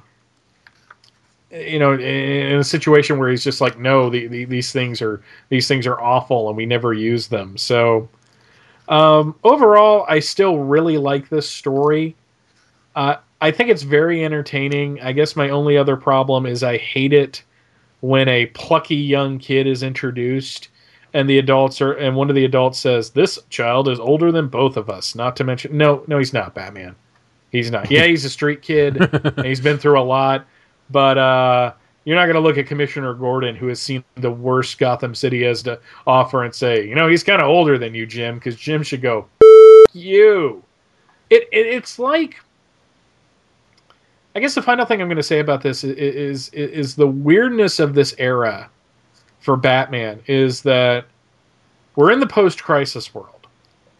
And we're also in the post-Dark Knight Batman Year One world. But the comics really haven't taken the darker tone that they eventually would.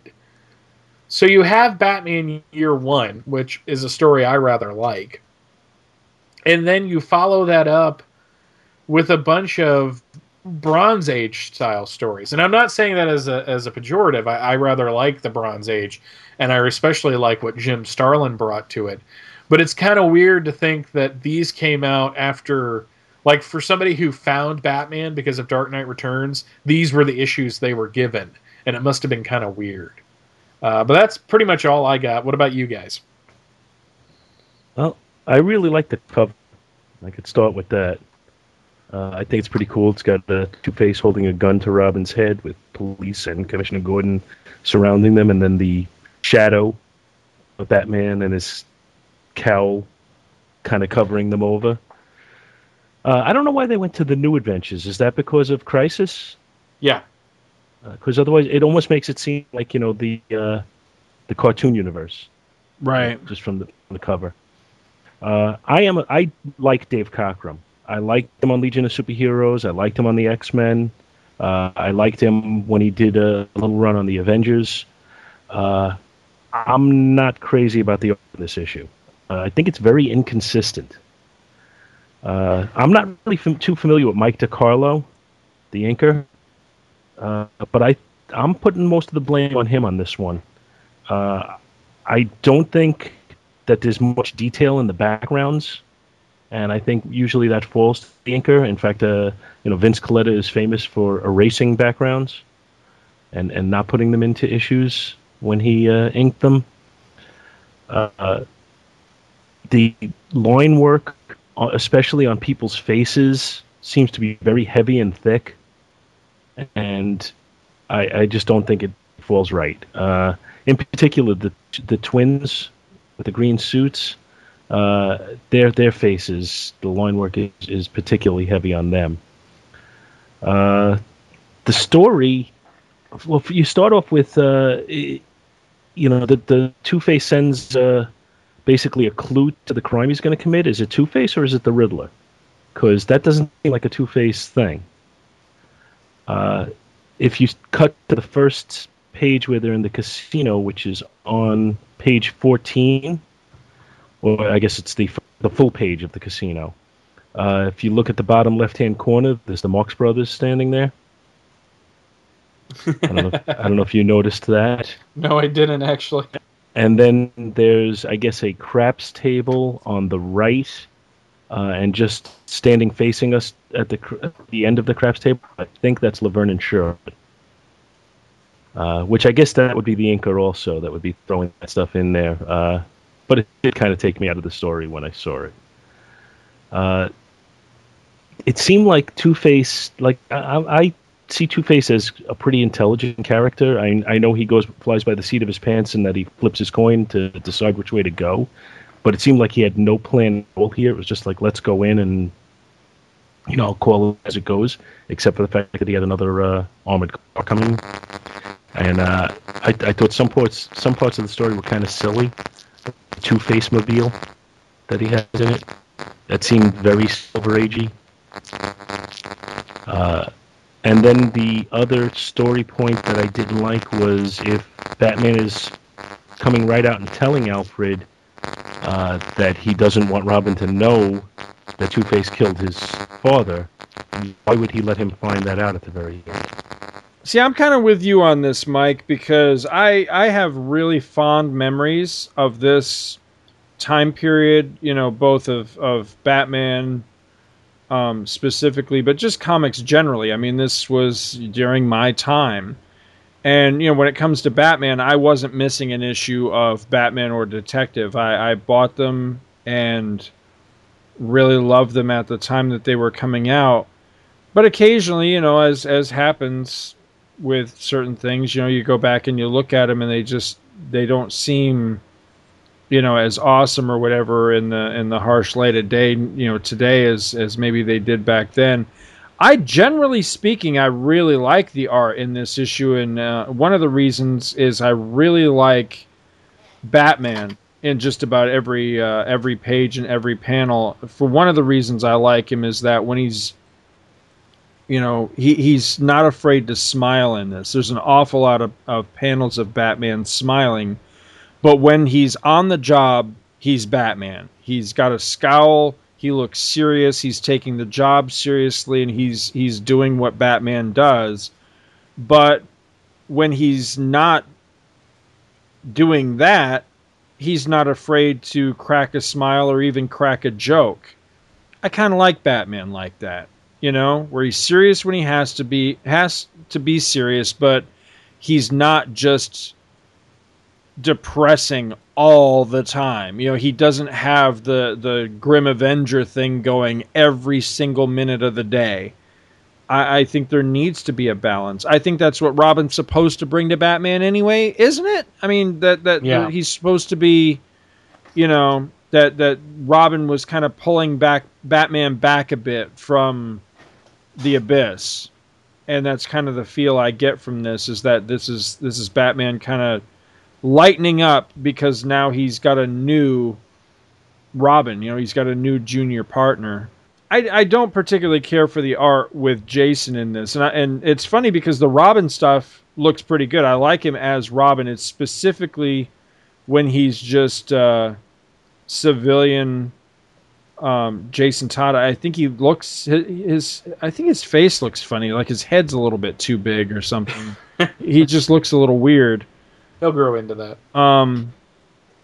But that's really all I have. I really deeply regret that I simply did not have time before the show to give the issue a proper reread. I mean, I'm sitting here, flipping pages and looking back through the issue. But I didn't get a chance to reread it. But maybe it's an honest critique enough to just say that the story doesn't stand out in my memory. Really, none of the Max Allan Collins stories stand out in my memory. So I think maybe that speaks, whatever about them right there, is that they're not particularly memorable stories. But I remember my impression at the time of Max Allan Collins' run on Batman at this time was, much like I've complained about with other creators and other mediums' take on Batman, I had much the same feeling during this time with Collins, that because he was a serious detective author, a serious prose writer of criminal fiction, that I often got the feeling that he was bringing to Batman and trying to inject into Batman elements that didn't previously exist in Batman in an effort to kind of, I don't know, I guess maybe make him more realistic, to maybe mature him or something. And I remember chafing against it, that I really didn't like that I felt like a writer's job is to come in and write the character, not to come in just because they're a hot shit, quote unquote, real writer, and suddenly start, injecting a lot of stuff just to, try to make it, to make themselves feel better that suddenly they were writing a comic book as opposed to the next great, Sam Spade novel or whatever. That sort of thing really bugs me, and I didn't care for him doing that with this. Maybe that's just my personal interpretation, but that's how I remember feeling about it at the time. Although one element I did like was, I'm almost positive that it was during Colin's run on Batman, that there's a line in there somewhere where Jason and Batman are talking in the Batcave, and Jason does remark that Batman has killed people in the past when he's been forced to. Basically, when it was a kill or be killed situation, he doesn't revel in it, he doesn't celebrate it, but Batman's not afraid to kill somebody. I always kind of like that, because I think that that's a realistic approach to Batman that I can actually deal with. I don't want to see Batman out there being the Punisher, wasting people left and right, but at the same rate, I think you kind of have to go with that thought that, if Batman really is totally against killing, even in a kill or be killed situation, that I think then you are kind of comic booky. You are being kind of a little bit too naive and a little bit too silly with the concept. But again, I'm just as content to read that comment in the comic, and that's as far as we ever got. I don't actually want to see Batman kill anybody. But that's pretty much all I got on this. I dig the art. But see, I like Mike DiCarlo a lot, too. I look at this and I see a hell of a lot of Booster Gold in it, because Mike DiCarlo... actually, this would be right around the time he was inking Booster Gold for Dan Jurgens, right? That was right around this same... What year is this book? 87? I think so. 87, yes. Yeah. So yeah, this is right at the same time he was working on Booster Gold. I don't care for the cover though. That's all I got. Yeah, this would have been right after I stopped actually collecting. So I have no nostalgia factor whatsoever for this one. This is, books that I picked up after I started again.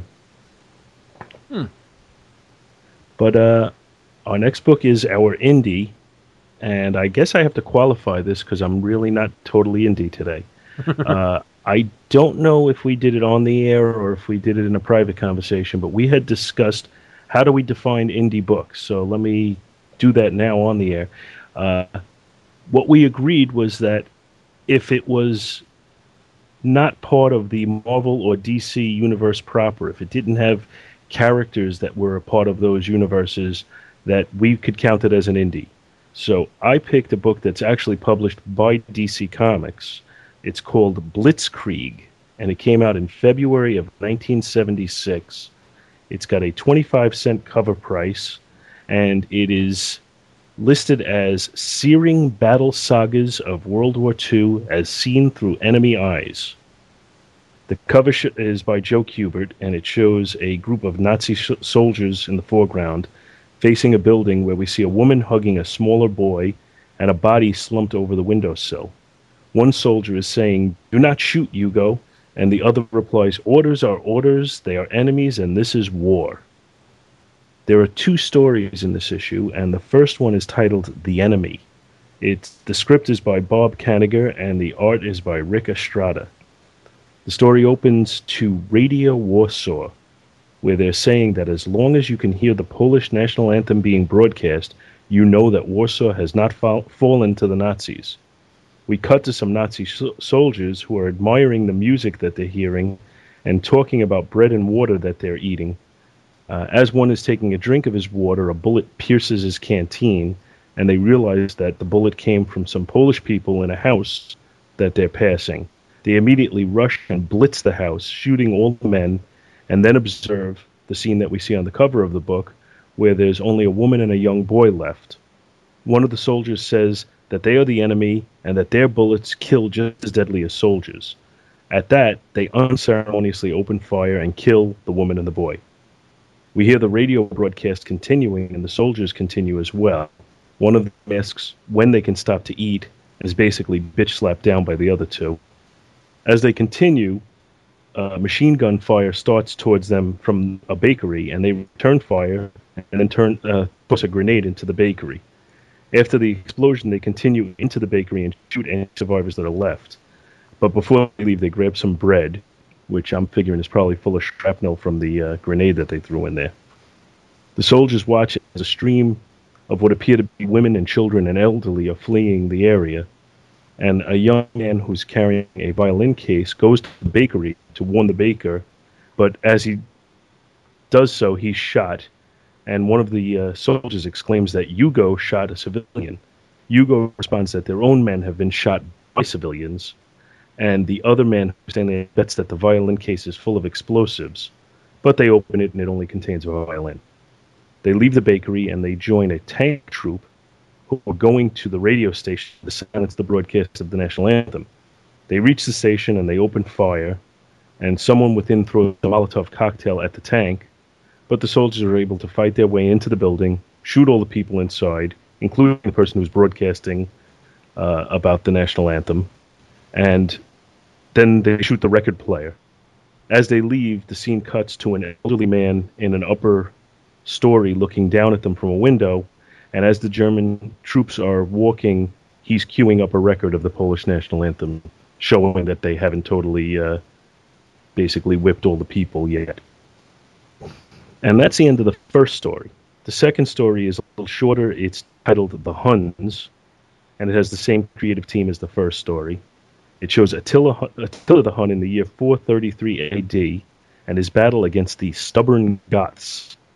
A young man who's in Attila's troop admires him and idolizes him and says that if he had a sword like Attila, nobody could stand before him. Attila tells him that the sword is no better than the owner, and he lends the boy his sword and tells him to go off and prove himself a true Hun by returning with the head of an enemy. The boy walks into the city where just about everyone is dead, and then he sees another young man who is obviously disoriented, and he basically makes quick work of him. Unfortunately for him, though, that boy who he just killed has a sister who runs at him with an axe and kills him. Then we cut to Attila the Hun is told that the boy can't be found, and he declares they must march on and conquer, and that nothing can stop them. And then the last thing we see is a word balloon that says nothing with a question mark. We see the woman that killed the young boy, and she's saying that the Huns might kill their bodies, but never their spirit. And that's the end of this. And the closest thing I can come up to on this issue is it reminded me of the issue of Tomahawk that you did a couple of weeks ago. It just seems to fail so miserably at everything that I think it's trying to do. I know you and I differ on this, but I like Joe Kubert. And it kind of goes against what I normally think, because I don't like scratchy art, which is the reason I think you dislike Joe Kubert. But where his art has this scratchy tendency to it, it doesn't seem to be scratchy without a purpose, which is the thing that I really dislike. The scratches just seem to, they always seem to form an image that makes sense to me, and I don't have a problem with it. But I don't want to debate the merits of Joe Kubert, because all he did was the cover. And Rick Estrada, who drew the interior art, is clearly no Joe Kubert, because the interior art is almost cartoony at points, and I think pretty poor. Based on the cover, I'm sorry. I don't care for the Rick Estrada artwork in this at all. I mean, I didn't really ever like him as John Poncherello either, but yeah, his art really sucks. I was wondering who was going to make that joke. I'll take a bullet for the team.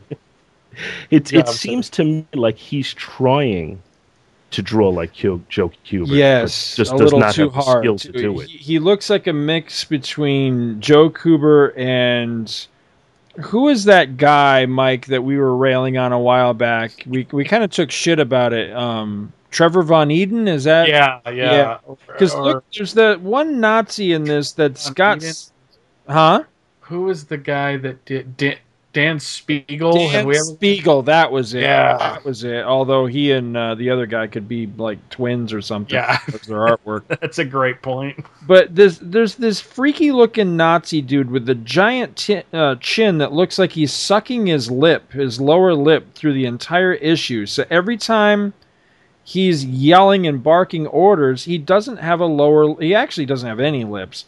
But 9 times out of 10, he looks like he's going, and it just looks stupid. I think he is doing that. And then there's another it's the most unintimidating Nazi ever. There's the guy with the glasses. Is he intentionally supposed to look like the Nazi from Laugh-In? Because he really does. Audie Johnson? Yeah. Yeah, doesn't he? I don't think so. Yes, he does, but I don't think Illinois it's intentional. Nazis. I hate Illinois Nazis. I mean, it's one just issue. What's that? Did this go beyond this first issue? As far as I know, this is the only issue, and it's well deserved that it didn't go to 2. It's a damn shame because, all right, I have to tread carefully here. I think the idea of doing a war book from, all right, well, this is seen through the eyes of the enemy, so I took it, well, it does say World War II, though. I took this this was going to be the Nazi side of the story.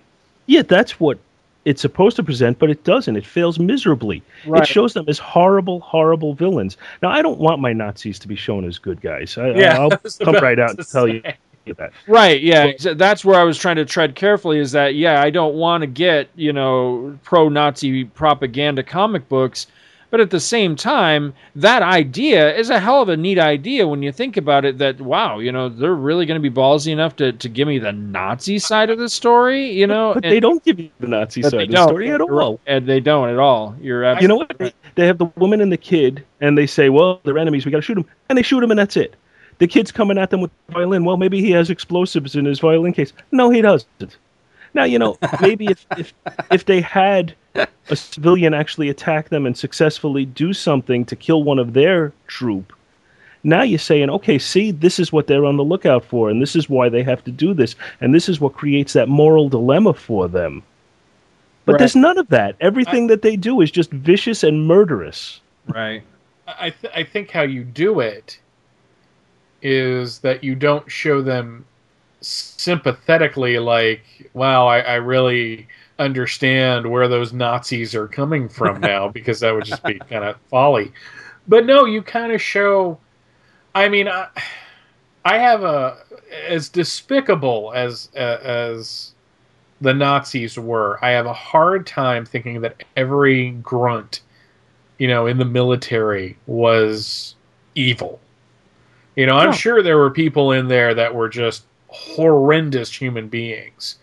And, especially the people at the top were some of the most evil men that have ever existed. But, I'm talking like,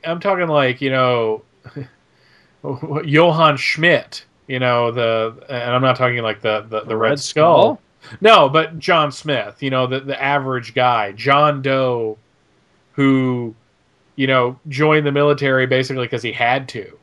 And now he's doing this because it's his job. And the story you tell is showing how he becomes hardened.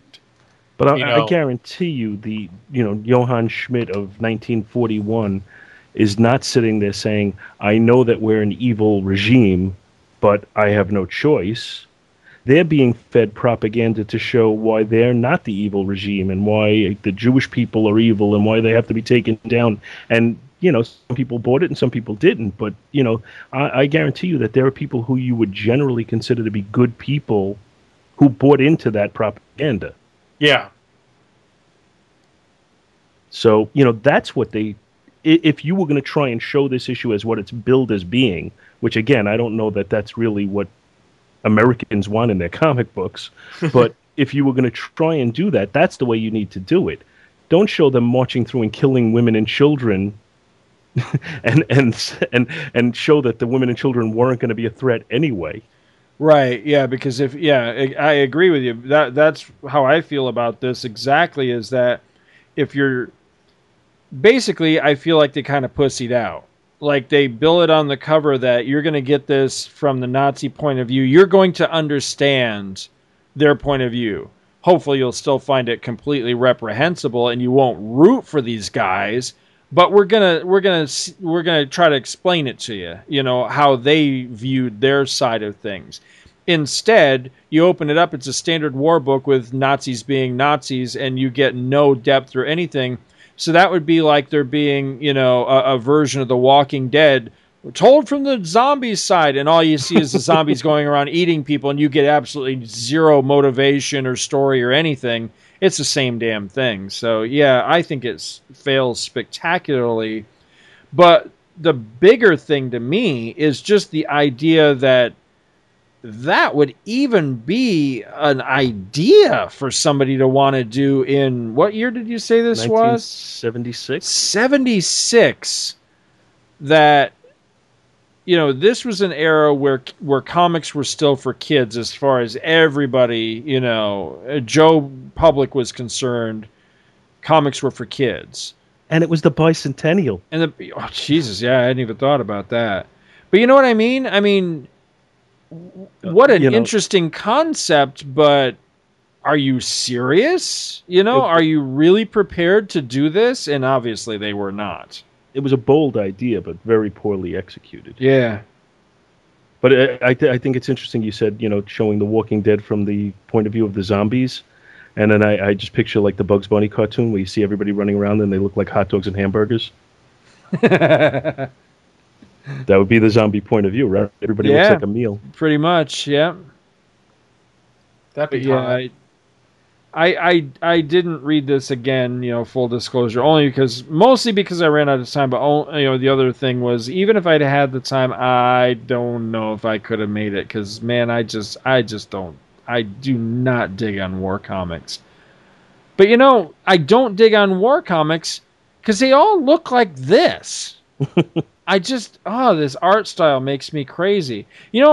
Come to think of it, I say I don't dig on art comics, and then I just reminded myself that I've been meaning to ask you, Paul. You did a couple episodes ago the issue on Nick Fury. Are you reading the new Max imprint Nick Fury book that's coming out right now? I haven't yet. I have, and I intend to read them, but I just haven't gotten to them yet. I heard it's pretty good. That's a war book, and I can't wait for each new issue. It's awesome. It's everything a war book should be, in my opinion, because the biggest thing with that, it doesn't pull punches. It's brutal. It's like you would imagine Vietnam probably really was. It's gruesome. It's horrible. It has zero redeeming qualities. As far as the brutality and everything, it's there to shock you. But the story is brilliant. It's got a really intelligently written story that makes you think and it makes you squirm. I like that. This does neither. This makes me bored and this makes me yawn. And you know where this one fails as well? You're trying to show it through the eyes of the enemy. So basically, as far as this book is concerned, it's turning the paradigm upside down, and what we would consider to be the enemy is the hero of the story. Right. And in both instances, because there's two different stories, in both instances, the hero of the book, in quotations, is reprehensible. And in both instances, the final panel of the book shows someone from the people who they're trying to squash, having their willpower hold up throughout the vicious and unfair beating that they're taking. So they're basically showing that these reprehensible people still aren't successful at defeating them as far as their will goes. That there's still the desire to fight against them. So it just fails on so many levels. It does. But you know what? It just occurred to me that something very similar to this, that I'm sure that someone else out there somewhere tried and either succeeded or failed to do the same thing, as to tell a war story from the other perspective. But the only I have zero experience with war comics, but one example I can think of that I thought worked brilliantly, and it's basically the same concept, was Star Wars Empire. There were a lot of stories during the run of that book that were told from the perspective of the Imperial grunt on the ground. Not the Emperor, not Vader, not any of the big head honcho guys, the evil officers, so to speak, just the regular enlisted guys, the guys on the ground. Like Tag and Big. Yeah, and there was a story where basically they're led into a slaughter. And it's a great story because it's very tension-filled. The character that you come to follow and really like and kind of sympathize with, when it gets toward the end of the story and he's in mortal peril, it's a punch in the gut. And it's doubly so because on the one hand you realize, man, I really like this guy. I sure hope he doesn't buy it. But then it's a double punch in the gut when you stop to think of, he's an Imperial, I'm not supposed to be rooting for this guy. He's scum. He's a baby killer and all this other stuff. But that's a story that does this concept right. I would have really enjoyed this if they had come through with that concept of, Jesus, these are Nazis, yet I feel bad for this guy. I hope he doesn't die at the end of the story, kind of thing. But I don't know. See, I'm with whichever one of you guys said. I don't want to root for the Nazis. So that to me is where I get back to my original question of what the hell were they thinking? In 1976, I don't think the world was ready for a book that could portray a Nazi the slightest bit sympathetically or heroically or likably at all. I'm not sure that we should even be doing that today, but in '76, really, especially. I think that's why Blitzkrieg didn't hit issue 500. Well, yeah, definitely. But in theory, in most cases, the best villains are the ones that, in their mind, if you were writing the story, they're the hero. But every once in a while, you need a villain who's just a villain. Right. Yeah. Your idea, and I agree with you. The best villains are the ones that, they're fully formed characters that you may not agree with them, but you can at least see their side of the story and see their motivation and that sort of thing, and maybe even find a little bit of sympathy in them, even when they're being absolutely, reprehensible and horrible in their actions. But see, the difference for me is I don't mind that when it comes to Darth Vader or Doctor Doom or, whoever. I mind that a lot when it comes to Adolf and Hitler, that's, I mean, I know, they could write books on what you think of The Dark Knight, but the one line in that movie that is kind of fitting is when Alfred says, sometimes you can't look to the motivation. Sometimes people set the world on fire because they want to see it burn. Right. And that's the way Nazis should be portrayed in comics. I feel bad for people of German heritage who, are tired of hearing that, but it's a dark era. What are you going to do? I agree. And you did. I think either you knowingly dismissed or missed the comment that I made when I mentioned Tag and Bing. I'm just curious. Are you familiar with that story at all? Yeah. Oh, you are? Okay. Because I just I find those to be very funny when I read them. Rosencrantz and Guildenstern are dead on the Death Star. I mean, it's a great idea. Oh, all right. Now I know what you're talking about. When you said from the Stormtrooper point of view, and I mentioned Tag and Bing. Right. I think I have one of those specials. I'm not sure I've ever read it, but now that you said, and now I know who you're talking about. I'm sorry. I mean, it's very silly, and it basically has these two guys who have misadventures, and basically, inadvertently, they put everything into motion that goes on in the movies. Oh wow! All right, now I want to read that. I do like those kind of stories. And it's totally played for laughs. It's not like one of those things where it's just so coincidental that you start, rolling your eyes because it's stupid. Because it's meant to be funny. I think what I've got, I'm not looking at the moment at my database, but I think what I've got is the second one. And so I've never read the first one. I don't own the first one, so it just sits there, and I've never read it until I get the first one. But I'd like to. I have heard good things about that, and I like the different images I've seen in back issue solicitation, back material solicitations with Dark Horse and stuff for like the collected edition or whatever. But if you're recommending it, I'll have to check it out. I picked up one of the trades when.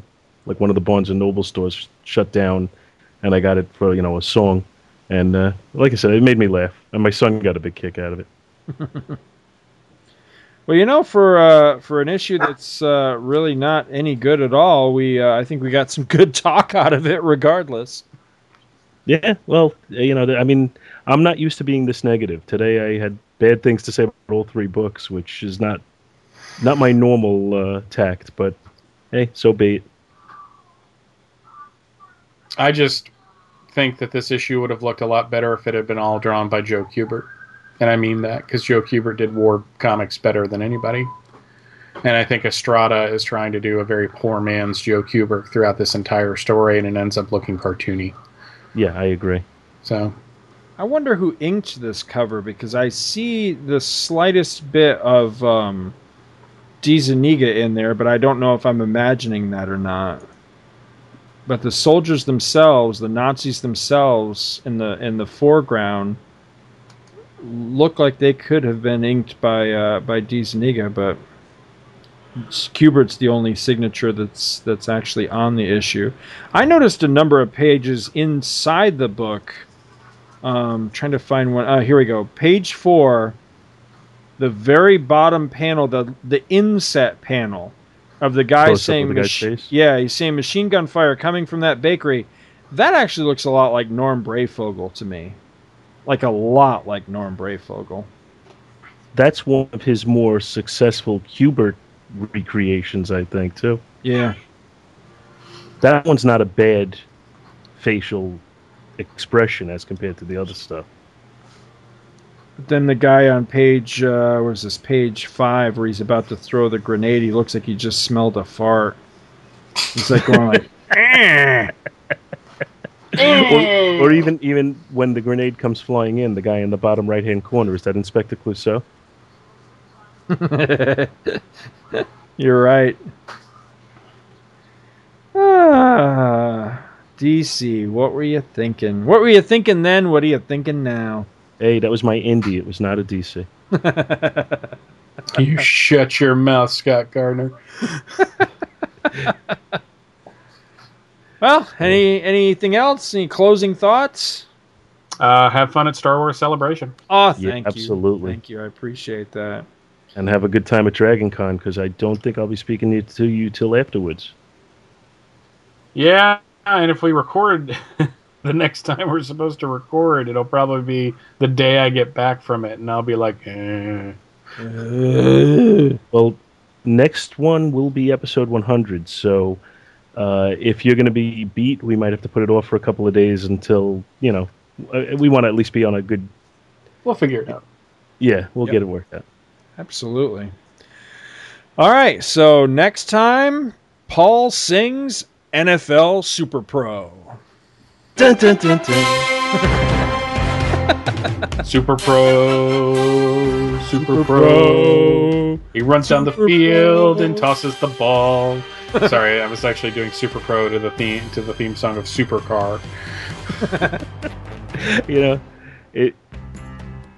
It's pretty much impossible to get me to sing but I think it would be difficult to get you to not sing. Well, I did a lot of theater in high school, and that training is still there.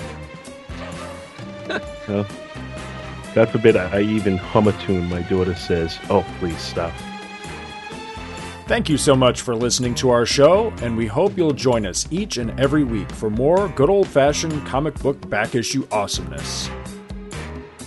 You can contact Back to the Bins to leave feedback, comments, questions, suggestions, and criticisms via email at backtothebins@gmail.com or by visiting the Two True Freaks section of www.forumforgeeks.com. Back to the Bins is produced in association with the Two True Freaks podcast, which you may find at www.twotruefreaks.libsyn.com. and is a registered trademark of DiManzo Corps of Milan, Italy. All rights reserved. Back to the Bins is a proud member of both the League of Comic Book Podcasts, which you may find at comicbooknoise.com/league, and also the Comics Podcast Network, which you may find at comicspodcasts.com. Take a moment to stop by their respective sites and support their other fine podcasts, won't you? Thanks, and we'll see you next week.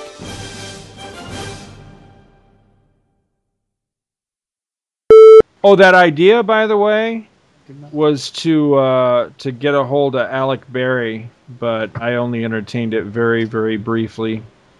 I literally have never spoken to him again since he quit. And that's not on my end. That's on his end. I mean, it's like he just fell off the face of the earth or something. I have no idea what became of him. Because I tried to get in touch with him afterwards and just never heard anything back. But the idea was the there, original you know? Back to the Bins guy. Yeah. The idea came up, briefly that, I wonder what he's up to if he'd be, if he knew the show was coming up to 100, would he be interested in, putting in an appearance or what? But Well, to be fair, he's probably in college. yeah. But ultimately, I was just kind of like, nah, he hasn't ever been in contact or expressed any interest up till now. So I was like, man, to hell with it. But it was just, it came up because it was on the forum not long ago. Somebody just out of the blue asked me, hey, what's up with Alec Berry? And I had to admit that I have not a clue. Not a clue. I usually don't try to track down underage kids on the internet. Right, exactly. They tend to frown on that in most social circles. Yeah, I don't remember the early episodes. I probably only listened to a handful of those because see, I They don't. were good. Before. Yeah. I enjoyed them. I mean, when Scott asked me to be on the show, I was like, oh shit, I better listen to all of them, which I did in pretty short order. So I think it was an interesting dynamic that Andy and Michael have pretty much perfected. Right. Yeah. So I don't know. They're worth it. Well, I'm going to let you guys go. I'm going to play a game of You Don't Know Jack and go to bed. All right. Have a good night. Have a Is good that a week. euphemism? No. Oh, it's just- We should totally do 3 more episodes before episode 100. And it should be 99 and a half, 99 and 3/4, 99 and like 15/16 or something like that, and then 100. Just to with them. Who we with the Them. the man? That's it. Yeah, the man. That's exactly We're going to it. give it to Stan, but good this time. Because Stan cares. Well, since he was, they took pictures of him shredding Superman number 75. And What?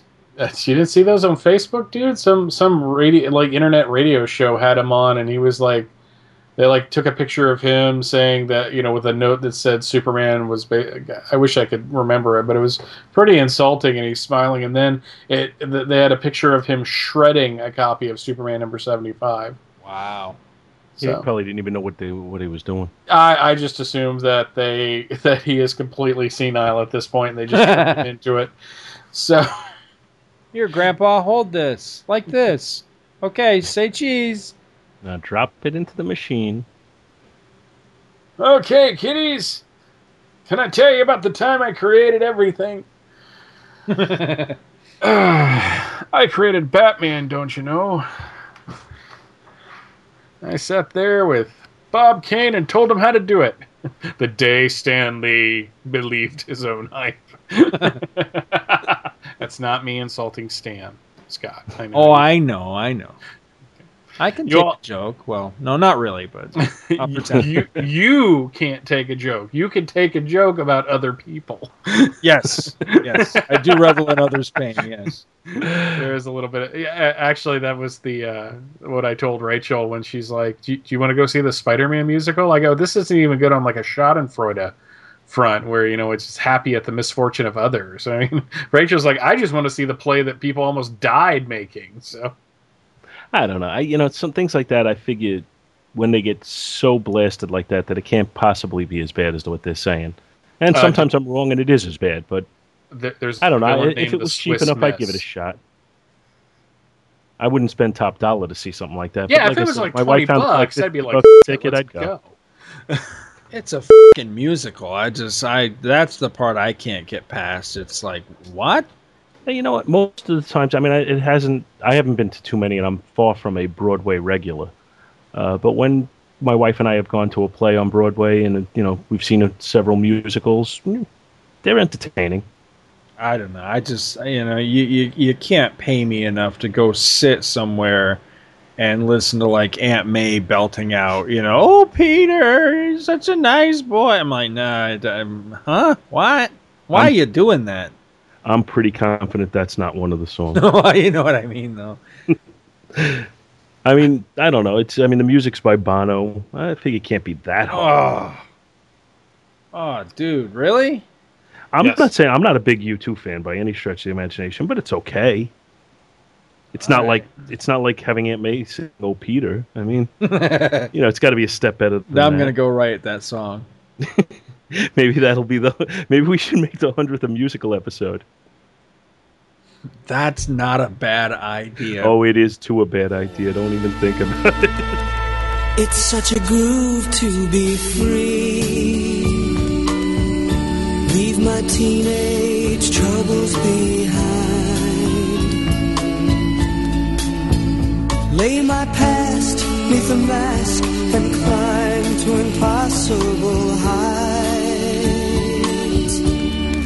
I never dreamed it could happen to me. To finally be free of the clown that was holding me down painfully. But now I'm free, unbelievably free. I only look down on the town that always gave nothing to me.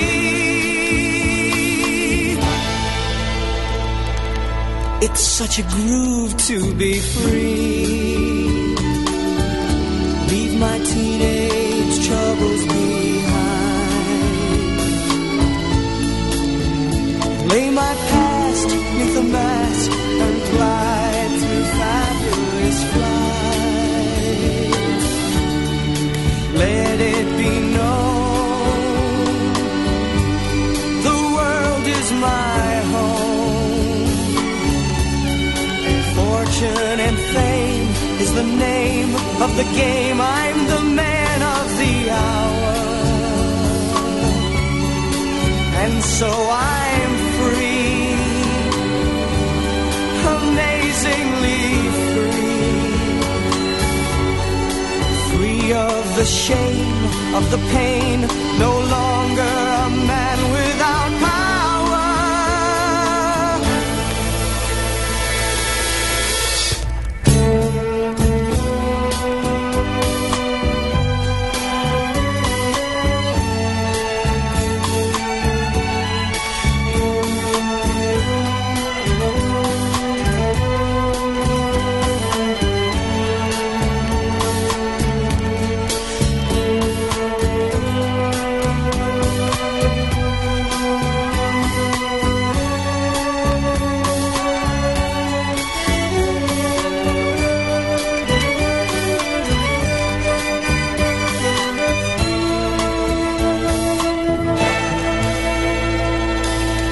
It's such a groove to be free. Leave my teenage troubles behind. Lay my past 'neath a mask and climb to impossible heights. It's such a